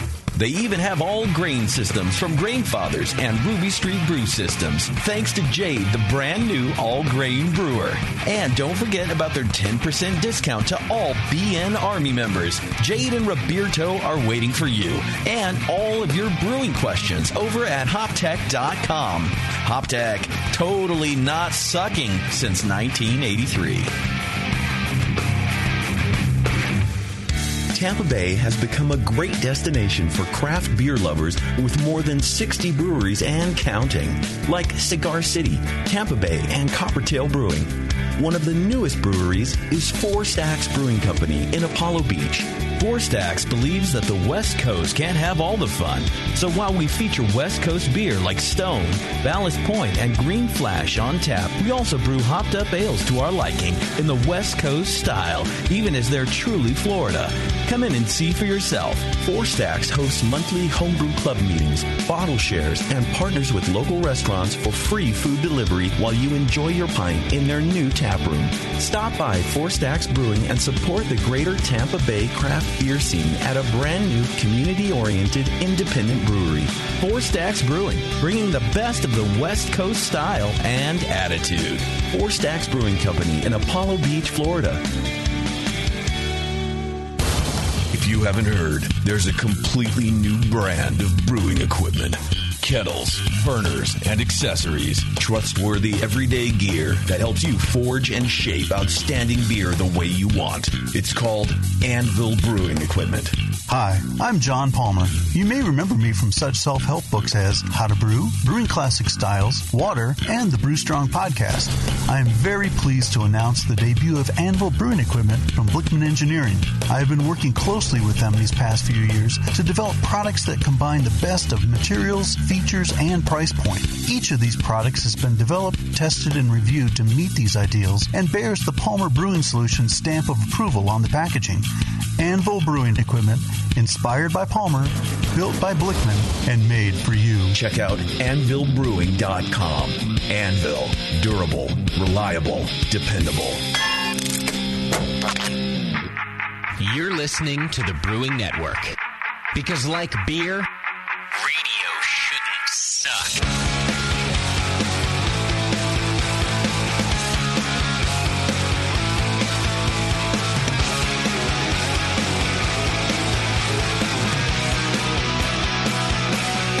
All right, welcome back to the program. Thanks so much for sticking with us while we're talking to our friend Peter Simons, author of Bronze Brews. Good history of Australian beers and a lot of homebrew recipes that you can brew yourself. You still with us, Peter? Oh, no. Yeah, sure. There he is. Sure, yeah, I'm here. He was gulping. Well, it's too early in the day for him to have passed out over there, right? Right, Peter? Oh. Yeah, I'm only on my second beer. Yeah. See? Because you're not retired. Yeah, if you see? were retired, you'd be on your sixth beer. Physical or we're asking the questions, so we drink a lot. You're answering it. I got another question in the chat room for Peter, if I may. Let's do that. All right, a couple people actually wanted to know what trends in brewing are you seeing in Australia right now? Here, especially on the West Coast, we have a lot of sours and we have a lot of IPAs. Anything in Australia that differs from those two? No, it's just like it was 150 years ago. People are just copying. Some people are better at copying than others and do really nice double IPAs, triple IPAs and sours, and some people haven't quite got there yet. He's talking about me. You haven't figured out what to copy yet? Carpet porter sort of things, yeah. For example. 100 years. As an example. So there some dummies copying carpet porter down there? Yeah, that was new. At one point. It's got to get the right shot back. Yeah. I think, harking back to the beginning of the program, I don't like these horribly murky apologies for a beer that...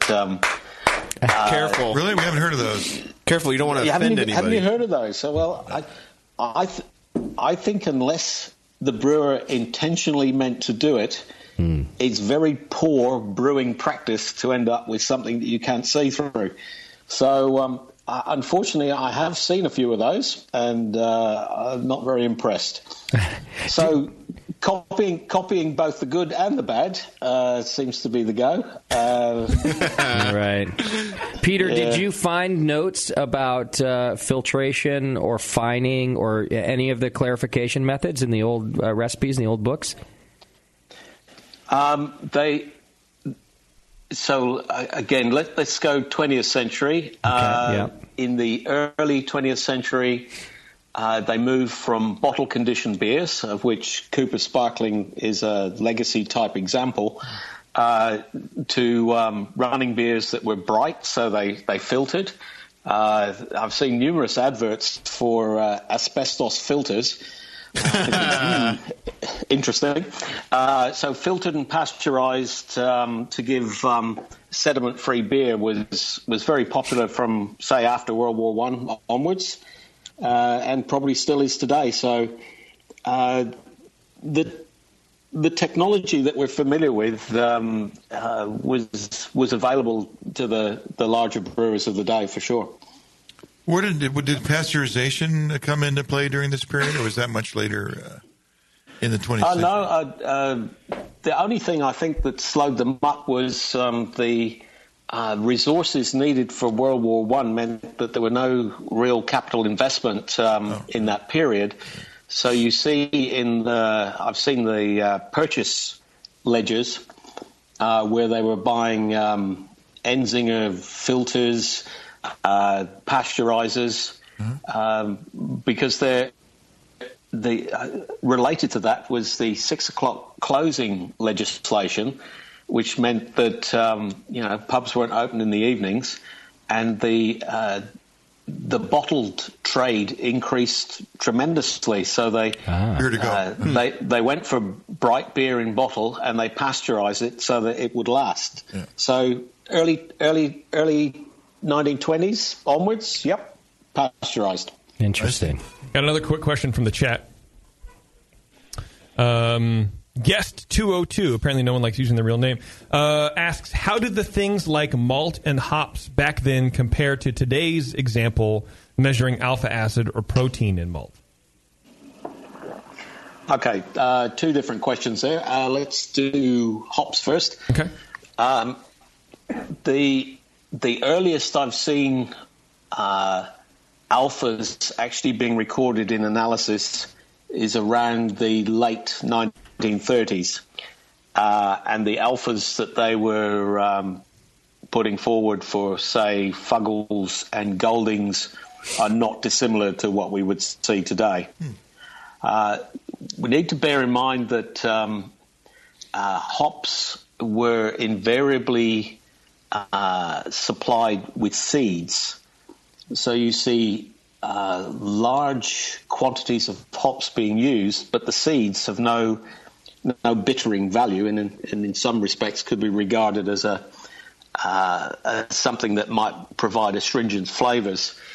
So in my calculations, whilst I don't actually have any alpha measurements from, say, the 1800s or 1900s, working back from the 1930s, you could say, well, yeah, hops were about the same alpha as today, and then it becomes a question of scaling back the tremendous quantities of hops used into something that's reasonable. So that's how I approach the hop side of things. Okay. The malt.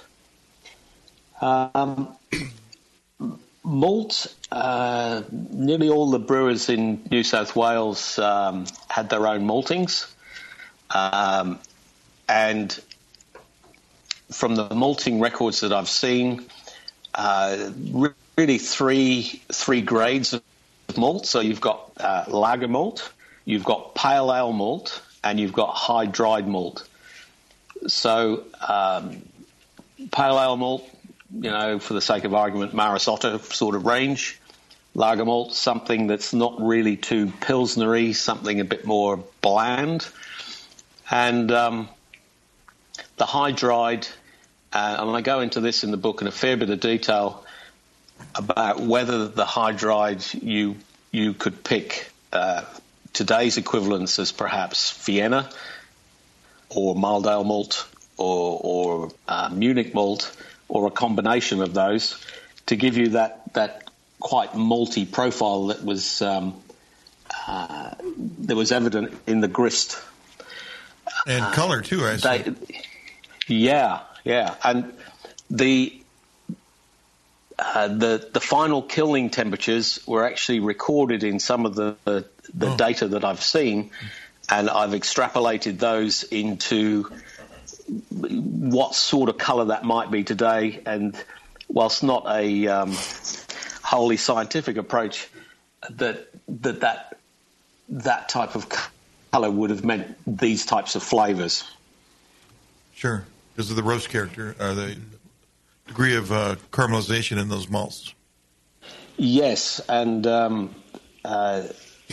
one of the things that came out quite clearly that was the relatively small use of crystal malt. They used black malt a fair bit, but not a lot of crystal. Because they didn't have it, or because they didn't think they'd want it in their beer? Well, my take on it is I've had people taste a beer that I've made with something like 30% of raw cane sugar, and the molasses that's still in that cane sugar gives you certain notes of caramel, and they think the beer has crystal malt in, but in fact it's just sugar. Another sugar character.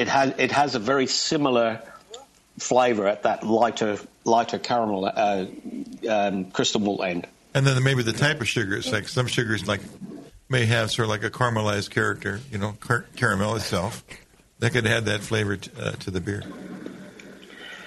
Yes, so you could have raw sugar that's got hardly any molasses in it to much more brown type sugar or muscovado that would have more pronounced flavour. All of these things are quite within the range of the recipes. Experimenting with slightly different ingredients in the same proportions would be an interesting exercise. Really? Peter, I want to ask you this: where's this name? What's bronze have to do with Brews? I mean, talking about the color, the age. Like bronze would be like an historical era kind of thing. What's that all about? The title of the book. I struggled with the title. In the 1970s, I got this. There were a bunch of professional. Are we all right now? Yes. Yeah, we're good. We're with you. There were a bunch of professional surfers called Bronzed Aussies. Shane Horan and a whole bunch of other guys were part of that troupe, and I like Bronzed Aussies as a title, but obviously it had been done. So I did a Google, and bronzed Brews was, I felt, a nice amalgam between Brews, which is what the book's about, and the bronzed, as in bronzed Aussie, sunburnt country, land of sweeping plains, the whole Australasian thing. So you would get that before I would, or if I was Australian, I'd get that, or... No, it's still a stretch. I was a bronzed Aussie while I was there. Oh, right. Honorary? I was a burnt Aussie while I was there. I got burnt on my first day. Fried. Yeah? Yeah, because I went and tried surfing again like an idiot and got burnt. So I'm with you, Peter. I get it. I'm not sure many people would actually relate to that. The bronze beers, some of the beers are bronze, but some are pale and some are dark. So... I just like the alliteration on bronze Brews. I like it because to me it seems like you bronze something you want to keep around. You know, like bronze your baby booties or whatever. Yeah. And so that's what I took from it was that hey, these are important in the evolution of Australian beer, Australian craft beer, as Peter's saying. The Bronze Age. Yeah, there's nothing new. Right. So let's bronze it. Let's keep these things around. We're keeping a portion of our past in Peter's collected a history and put it in print. So it's here forever. Good for him. All right, before I let you go, Peter, I did want to ask a little bit about yeast. I feel like we've covered most of the ingredients there, except that one. Except you did talk about kind of the difference between ale and lager yeast, and maybe it not being that different back then. But what were differences? How did brewers get yeast, and what form was it in? What countries did it come from? What did you find out about that? I found out quite a lot about yeast in terms of strain types because there was a yeast file kept by Toos. And they bought the bulk of their yeast from the Jorgensen laboratories in Copenhagen. Okay. Yeast lab. Wow. Yeah. Now, simply because they were buying yeast from Copenhagen doesn't actually mean that it was all Danish yeast, because they and they still are a very big yeast bank holding many different strains of yeast. So in terms of having cultures provided of Brettanomyces, various lager strains, various ale strains, that was quite interesting. The standout, though, was one of the people that I followed through their careers was Grove Johnson, and he isolated yeast, which he called Melbourne No. 1 ale yeast. And he was a fairly feisty character and moved around the world, and he went back to the UK in 1936. And he actually banked that yeast in the UK yeast bank. And as it happened, I can't quite remember what triggered it. I think it was that I went to the Truman's Brewery Tour and they talked about the yeast bank and how they'd found the strain that was used in the Truman Brewery for their recreations. And I did a search, and I found Grove Johnson, and I found Melbourne No. 1 ale yeast. Wow. And Chris White, God love him, got it from the yeast bank, and White Labs now have it as WLP 059 Melbourne ale yeast. Nice. Oh, cool. So that's really good, but it's in the yeast vault. That's right. Okay. Yeast vault. Yeah. Well, that's okay. So, enough Australian listeners go sign up on the yeast vault right now over on White Labs. Doesn't work. Not that yeast vault. You've got to be US to be in the yeast vault, and the Australian end of the world need 227 more people, i.e., people resident in the US, to vote for the Melbourne ale yeast so that it can be released. So I've had lots of interest from people here about wanting to try the yeast, and I've spoken to both Carla and Chris, and given their manufacturing plant issues, it doesn't seem that they can do anything special for Australia. So it's a pity because I was given a very small vial of that yeast, and I'm drinking brown ale that's actually been fermented with WLP 059, which is provides a really nice malty bready flavour. So if Chris is out there somewhere, it would be nice if you could release it to the Australasian people that would love to use it. Can a larger brewery just order a giant pitch of it, and then you guys can all take some of that? Even then, that's not how the yeast vault works. It's gotta be if they meet their numbers on the yeast vault, like the minimum, then I think they can discuss doing like large pitchers or whatever. But it's all the yeast vault is really for home brewers, and it's got some. But he won't. But even to do even in their banks, because they won't prop it up for a commercial brewery either. Correct. There's just so many strains and things like. I mean, there are some ways they do that. I don't want to speak for them entirely, but I worked a lot on the yeast vault project with them and started to understand how the manufacturing works a little bit. And it's really a difficult thing for them to do, actually, to propagate up to a usable pitch and make any money. Right. So it has to be something that's going to be popular enough. They can't just do a single brewer's pitch. Like, it just doesn't work like that. Yeah. There has to be several professional brewers who need a brewer's pitch. Or the way that they develop the yeast vault program, now home brewers can dive in and go, okay, because if enough of them do it, it's now at a giant volume of yeast, and the economy of scale, it makes sense. Yeah. So what Peter did mention is that 200-something U.S. listeners could... What we need from the BN... is get in on this. We need the BN Army to vote for the Melbourne Ale yeast, because once you get to the magic number... There you go. Then, or even close to that magic number, I would hope that we would then be able to buy... I would guess there's probably 50 or 60 vials that... based on the number of books that have been sold and the feedback that I've had, that are potential sales in Australia at least. So there you go. It's possible. It's doable. So here's what you can do, U.S. listeners. You can go over to yeastvault.com, or if you got whitelabs.com saved in your deal, you can go check it out that way. And then go find the... was it the Melbourne? Is that what you said? Yep. WLP 059. There you go. And you can help some brothers out, and you can also brew yourself with a historical yeast, which is kind of fun. I know there's a bunch of you who just like experimenting with yeast. So and these recipes are pretty cool, man. In the book, Bronzed Brews, they're already scaled for 5 gallons, all grain. Try something new. And Peter, you were mentioning in the book that there's at least 2 categories that you can enter these beers in, and they will be stylistically accurate, right? Like the Commonwealth or whatever the hell it's called. I don't know what you guys call it. Yeah. There's now the 2015 BJCP style guidelines have double stout.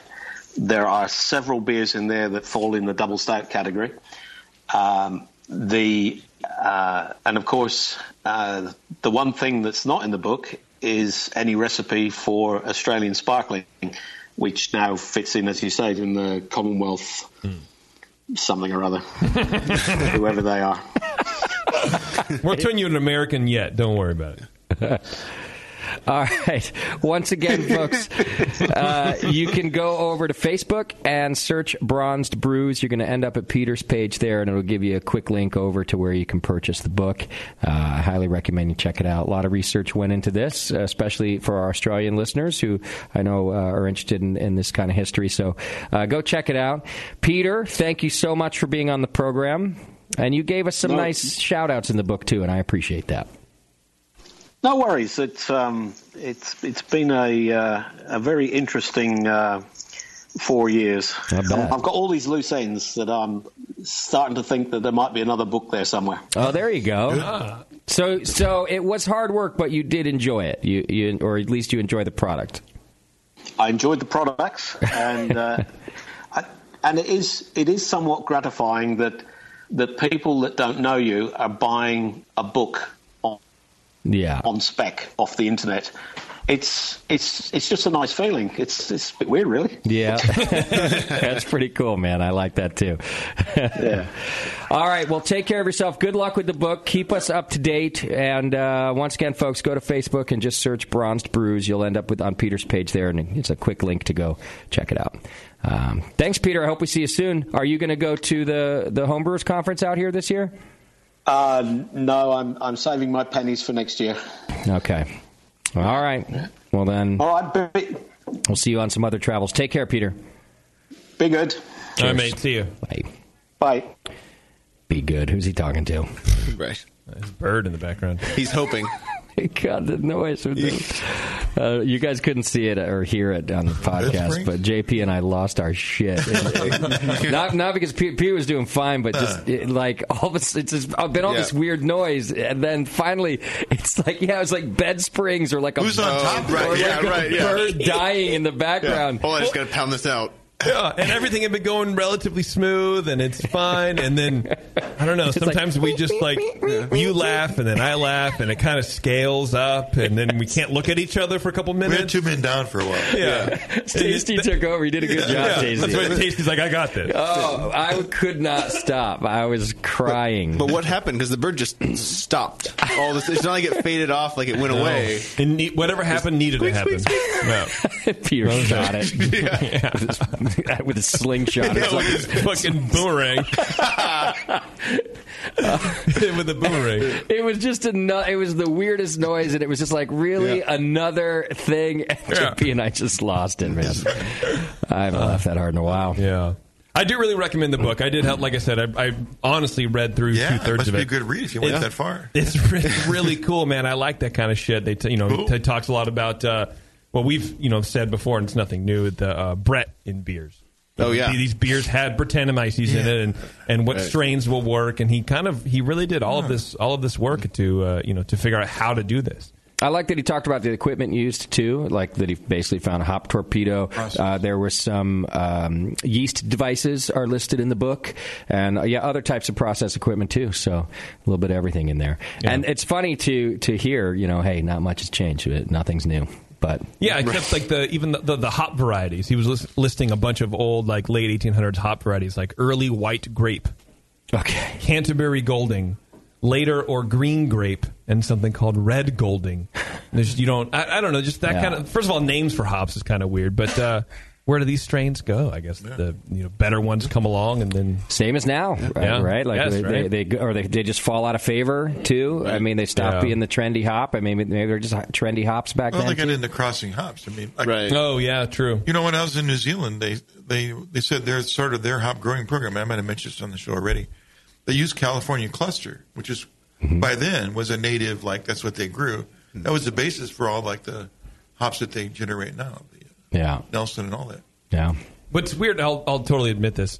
I find it hard to really understand how technologically advanced the human race was in the late 1800s. Right. Because I'm going, how would they have been able to tell the nitrogen levels in the beer, in the malt? How do they ship yeast? Yeah. It's unimaginable to me. I can't figure it out. It was the Stone Age. Yeah, right. It's like everything pre-cell phone. I can't wrap my head around. Nothing happened pre-cell phone. All right, let me let you know about a couple things before we wrap up here. A good friend of mine's putting on a really good event called Corks and Suds up in Novato, and it's for an organization called Global Offerings. You can go to globalofferings.org or search Corks and Suds on Facebook. But it's a night of beer and wine and music for a really great cause. This organization does autism education. Essentially, they help educators to work with autistic children and help them learn. And it's a resource that's actually not really readily available. The woman who's putting it on flies around the world, too, not just here in the U.S., but goes to other countries who have even less education about how to deal with autism in an educational environment. I'm talking about teachers here. I'm talking about schools. So this is a really cool event. It's in Novato. It's this Friday, what's Friday? Like the 13th, I think. Yeah, it's this Friday the 13th at 7 o'clock up in Novato. It's a really good cause. Tickets aren't that expensive. You can go to globalofferings.org. And, they only need to sell a few more tickets, actually, to raise the money that they're looking to do to help this organization. So I just wanted to put it on your radar. If you want some beer, if you want some wine, and you want to help a great cause, this is a good way to do it. Corks and Suds. Go check it out at globalofferings.org. All right. Follow up with my last live read. It's going to be a real juxtaposition there. What was our Twitter game today, JP? Our Twitter game was I asked everybody to think up of an astrological sign for the Brewing Network. Oh, yes. And a corresponding horoscope. Okay. Which, in hindsight, would have been a much more eloquent way to phrase the question than I did in the first half, but that's fine. Okay, it works. It's fine. Thank you very much. So, what did we get back from our wonderful listeners out in the Twitterverse land? Yeah. Pete Dedink writes 2 male squirrels in a 69 position. Mm-hmm. That'd be the symbol. The horoscope: always chase a larger nut. That's more like a slogan than like a Big Johnson t-shirt. Chase the larger nut. But okay, got it. Jeff Grelnick says the sign would be the jackass horoscope. Okay. You will invest incalculable hours and vast sums of money into the BN and AB InBev never buy. So accurate horoscopes, too. Accurate horoscopes. Ricky says Pisces with 2 clownfish 69ing. Apparently it's very popular. The horoscope is you will travel the globe with great aspirations and accomplish nothing. These are my horoscopes. I am a Pisces. Yes. I just haven't traveled the globe yet. Right. Chris B. writes, the sign is the unicorn. Horoscope, your luck improves as you become host of the session after meltdown of previous host. Repeat each Monday. You can stop there. That's the winner. There's actually, these two are pretty good. Go ahead. All right. Justin81 says, sign, asshat. Horoscope, eat lots of tasty cookies and Cialis, then chase Bevo around the hop grenade. Again, that's more like a slogan. It's a way of life. That's just a Tuesday. What was the star alignment? What was the... Ass hat. Sign, yeah. Mm-hmm. And then finally, Dr. Chris Staub, DPT, whatever that means, says, a hop grenade, you will receive a cease and desist letter in your future. Yeah. Uh-huh. Okay. I liked it. I like that. It's accurate. Yeah, that's it. All right. I got to go with the JP one. Can you read it again? Yeah, the sign is the unicorn. Horoscope, your luck improves as you become host of the session after a meltdown of previous host. Repeat each Monday. That's really good. I broke the laugh meter. Good job, Chris. I like it. All right. Well done. Twitter winner. Twinner? Okay. They're Twinner. Thanks. Oh, winner. Yes, everyone, thanks for entering.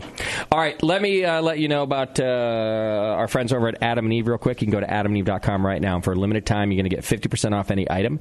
When you select your one item, you're also going to get 3 free adult DVDs and an exclusive gift. And to top it all off, free shipping on the entire order. The exclusive gift... I don't like saying the name. I'm not going to say the name. No, please do. You've been gone name for weeks now. You have to say it. It's been uncomfortable. Didn't I say you don't have to say the name? No. Oh, I meant to. He thought it. You said they told me. You said have fun. But I have to look at the audience at the Grenade Runner too, and it's not the appropriate time. Otherwise, I would. I'm not. I will. Don't worry. I won't avoid this forever. But draw some pictures. It's just describe it. It's the thing that most of us don't know where it is anyway, and it's called that bumper. So it's the something bumper. The thing you can't find. The thing you can't find. Right. Oh, yeah. It doesn't really exist. The thing that you've been told it's there. It's been pointed out to you. Yeah. You still for years now. Yeah. You still don't know it's that, and so it's a really cool gift, which apparently. It's a pleasure ring as well, so it does something to you as well. It firms as well as vibrates. Yeah. Okay. It's supposed to help me. It prolongs. Go a little longer. Yeah. Increase the strength of my happiness, which, let's be honest, I need. What are you, Asian right now? This is a horoscope right now. Yeah. I'm making it PG by all right, great. And then she'll love it too because it hits the right places. And it won't break the bank. Soft and stretchy for a comfortable fit. Waterproof, which seems important. It seems like that's the first thing that they should. Yeah, silicone is a very high temp plastic also. All you have to do is Rubber. go over to adamandeve.com and use coupon code BNARMY. That's BNARMY. BNARMY, you get all of those things. The 50% off, the 3 free DVDs, the free exclusive gift, and the free shipping. So go over to BNARMY.com and check it out. Thanks to Adam. And go to Costco for AAA and AA batteries. You could say the gift is too sensual to say in the hop grenade. I'm guessing yes, it is. I'm guessing it has smaller batteries than that because I think the whole thing lives on your junk. Yeah, so how's it? So it I don't think they little... advise making it live there. Oh, you don't wear it all the time? Yeah, I don't think you wear it all the time. That probably would be a health hazard. Wouldn't it? Yeah, I would think so. Does this create an awkward moment where you're like putting that on? What if it's powered like one of those watches? Like the more you move, more for the more it's powered. Right. It generates like the battery. Kinetic watch? That would be the best. Yeah, it would be. I don't move much during the day, so I would have to. All of the movement would be happening then, and I feel like it would be a slow start. Are there like men kegels? No. Yes? Well, I'll give you a workout book. Yeah. I don't know. Oh, some guys put weights on the end. Google jelking. I saw that National Geographic tasty. Some people do put weights on the end. I know these things. Some people. I know these things. That's how you throw your back out all the time, I think. Now you know. Yeah. I'm like, got you. I tell you it's stress, but it was really stress of doing that activity. I think I've covered all of our you have contractual obligations. Thanks again to Peter, and great being back, but next week we're off. It's an off week. It is an off week. Next week, right? Yep. And then when we do come back, though, you're doing a show with Brewlosophy. I am, yeah. Right? Well, Marshall's coming back. He's not going to be in studio. We're going to Skype. Okay. But he's sending in some beer. We're going to do a couple of ex-beermans. He loves that name. He loves that name. Actually, he hates that name, but he's I can't get away from it now. Why can't he be in studio? Isn't he close by? Because he took a bunch of time off to do a bunch of stuff, and he took some time off work to come here the other time. How far is he? He's in Fres, yes, right? Fres, yes. I thought Modest, no. I don't know. I just made that up. Oh, right. Yeah, so he can't make it up. But I guess he's going to NHC. So if you track him down, maybe you can be. He'll give you a survey and have you taste some beer. And there you go. Come up with no conclusion. Come up with no conclusions. Yeah. Is that his thing? I don't know. Most of them that turn out that way.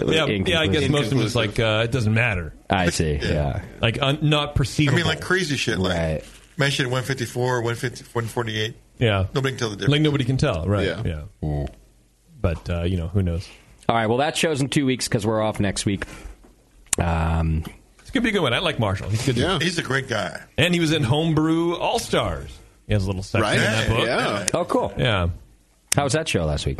It was good. I like those people. Drew and Old Crazy Nuts, whatever his name is. Were they together in a room when they did the thing, or no, they were separate? They were separate. Okay. So I thought it was going to go a lot like it did tonight. Did Drew talk fast? He talked really fast, Drew? No, he was cool, but I talked to him first before the show, like do a test call, whatever. And he goes, "Yeah, good luck with Denny. His internet sucks." I'm like, "Fuck." I know every time. What'd you do? Everything was fine, actually. It came out all right. He gave a lot of one-word answers. Yep. Yeah. Cool. Yeah. So, right. He's growing his holistic garden up right. there. Yes. So we learned a lot about Denny. Yeah, he is. Kind of what I said. It's all shrooms. Good work, dude. Yeah. I wonder what it'd be like to trip balls with Denny Con. Oh, my God. Are you kidding me, dude? You'd probably be great. Like staring at one of his tie-dye shirts for an hour. I bet he's cool. I bet once you start to go down the rabbit hole, he's like, no, man. It's cool. Check it out. Check it out. Let's color. He's like, he got your back every time. Yeah, for Either sure. that or he's like, F you, punk. I don't need this shit. Yeah. Man. I'm doing fine. You can go freak out on your own. He's like the rope in Poltergeist. He is the key to the other dimension and back again. Yeah. He's your way back. Sure don't want to do beer news? I got it. Nah, we got to go. Right. All right, thanks, everybody, and we'll see you in a couple weeks. Here's JP to take you home. Thank you. To all our show sponsor, More Beer. You can get absolutely everything you need to make great beer at home by going to morebeer.com. Peter Simons joined us from his living room in Australia to talk about his new book, Bronzed Brews. Learn all about it over on facebook.com/bronzedbrews. Merge your love of Disneyland with your lack of engaging podcasts and go to earsuppodcast.com as JP, Terrence, Bevo, and Taryn talk about all things Disney. Go check out Moscow's Hop Cartoons over at hoplifestore.com. Get on Twitter for some good beer insight and homebrew info. Follow Nate Smith at Nathan Homebrew, Mike McDowell at Tasty McD, and JP at Major Jip. Oh yeah, Warren is adding to the noise over at Another Beardy. Today's show is produced by JP, I guess. I don't really know. Susie Q was your chat mod tonight since Bev was in Disneyland eating churros and throwing up. And your host was Justin Crossley. Be sure to find the Brew Network on Facebook, Twitter, and Instagram. Justin's a nice guy and winning the race. JP does great as his charity.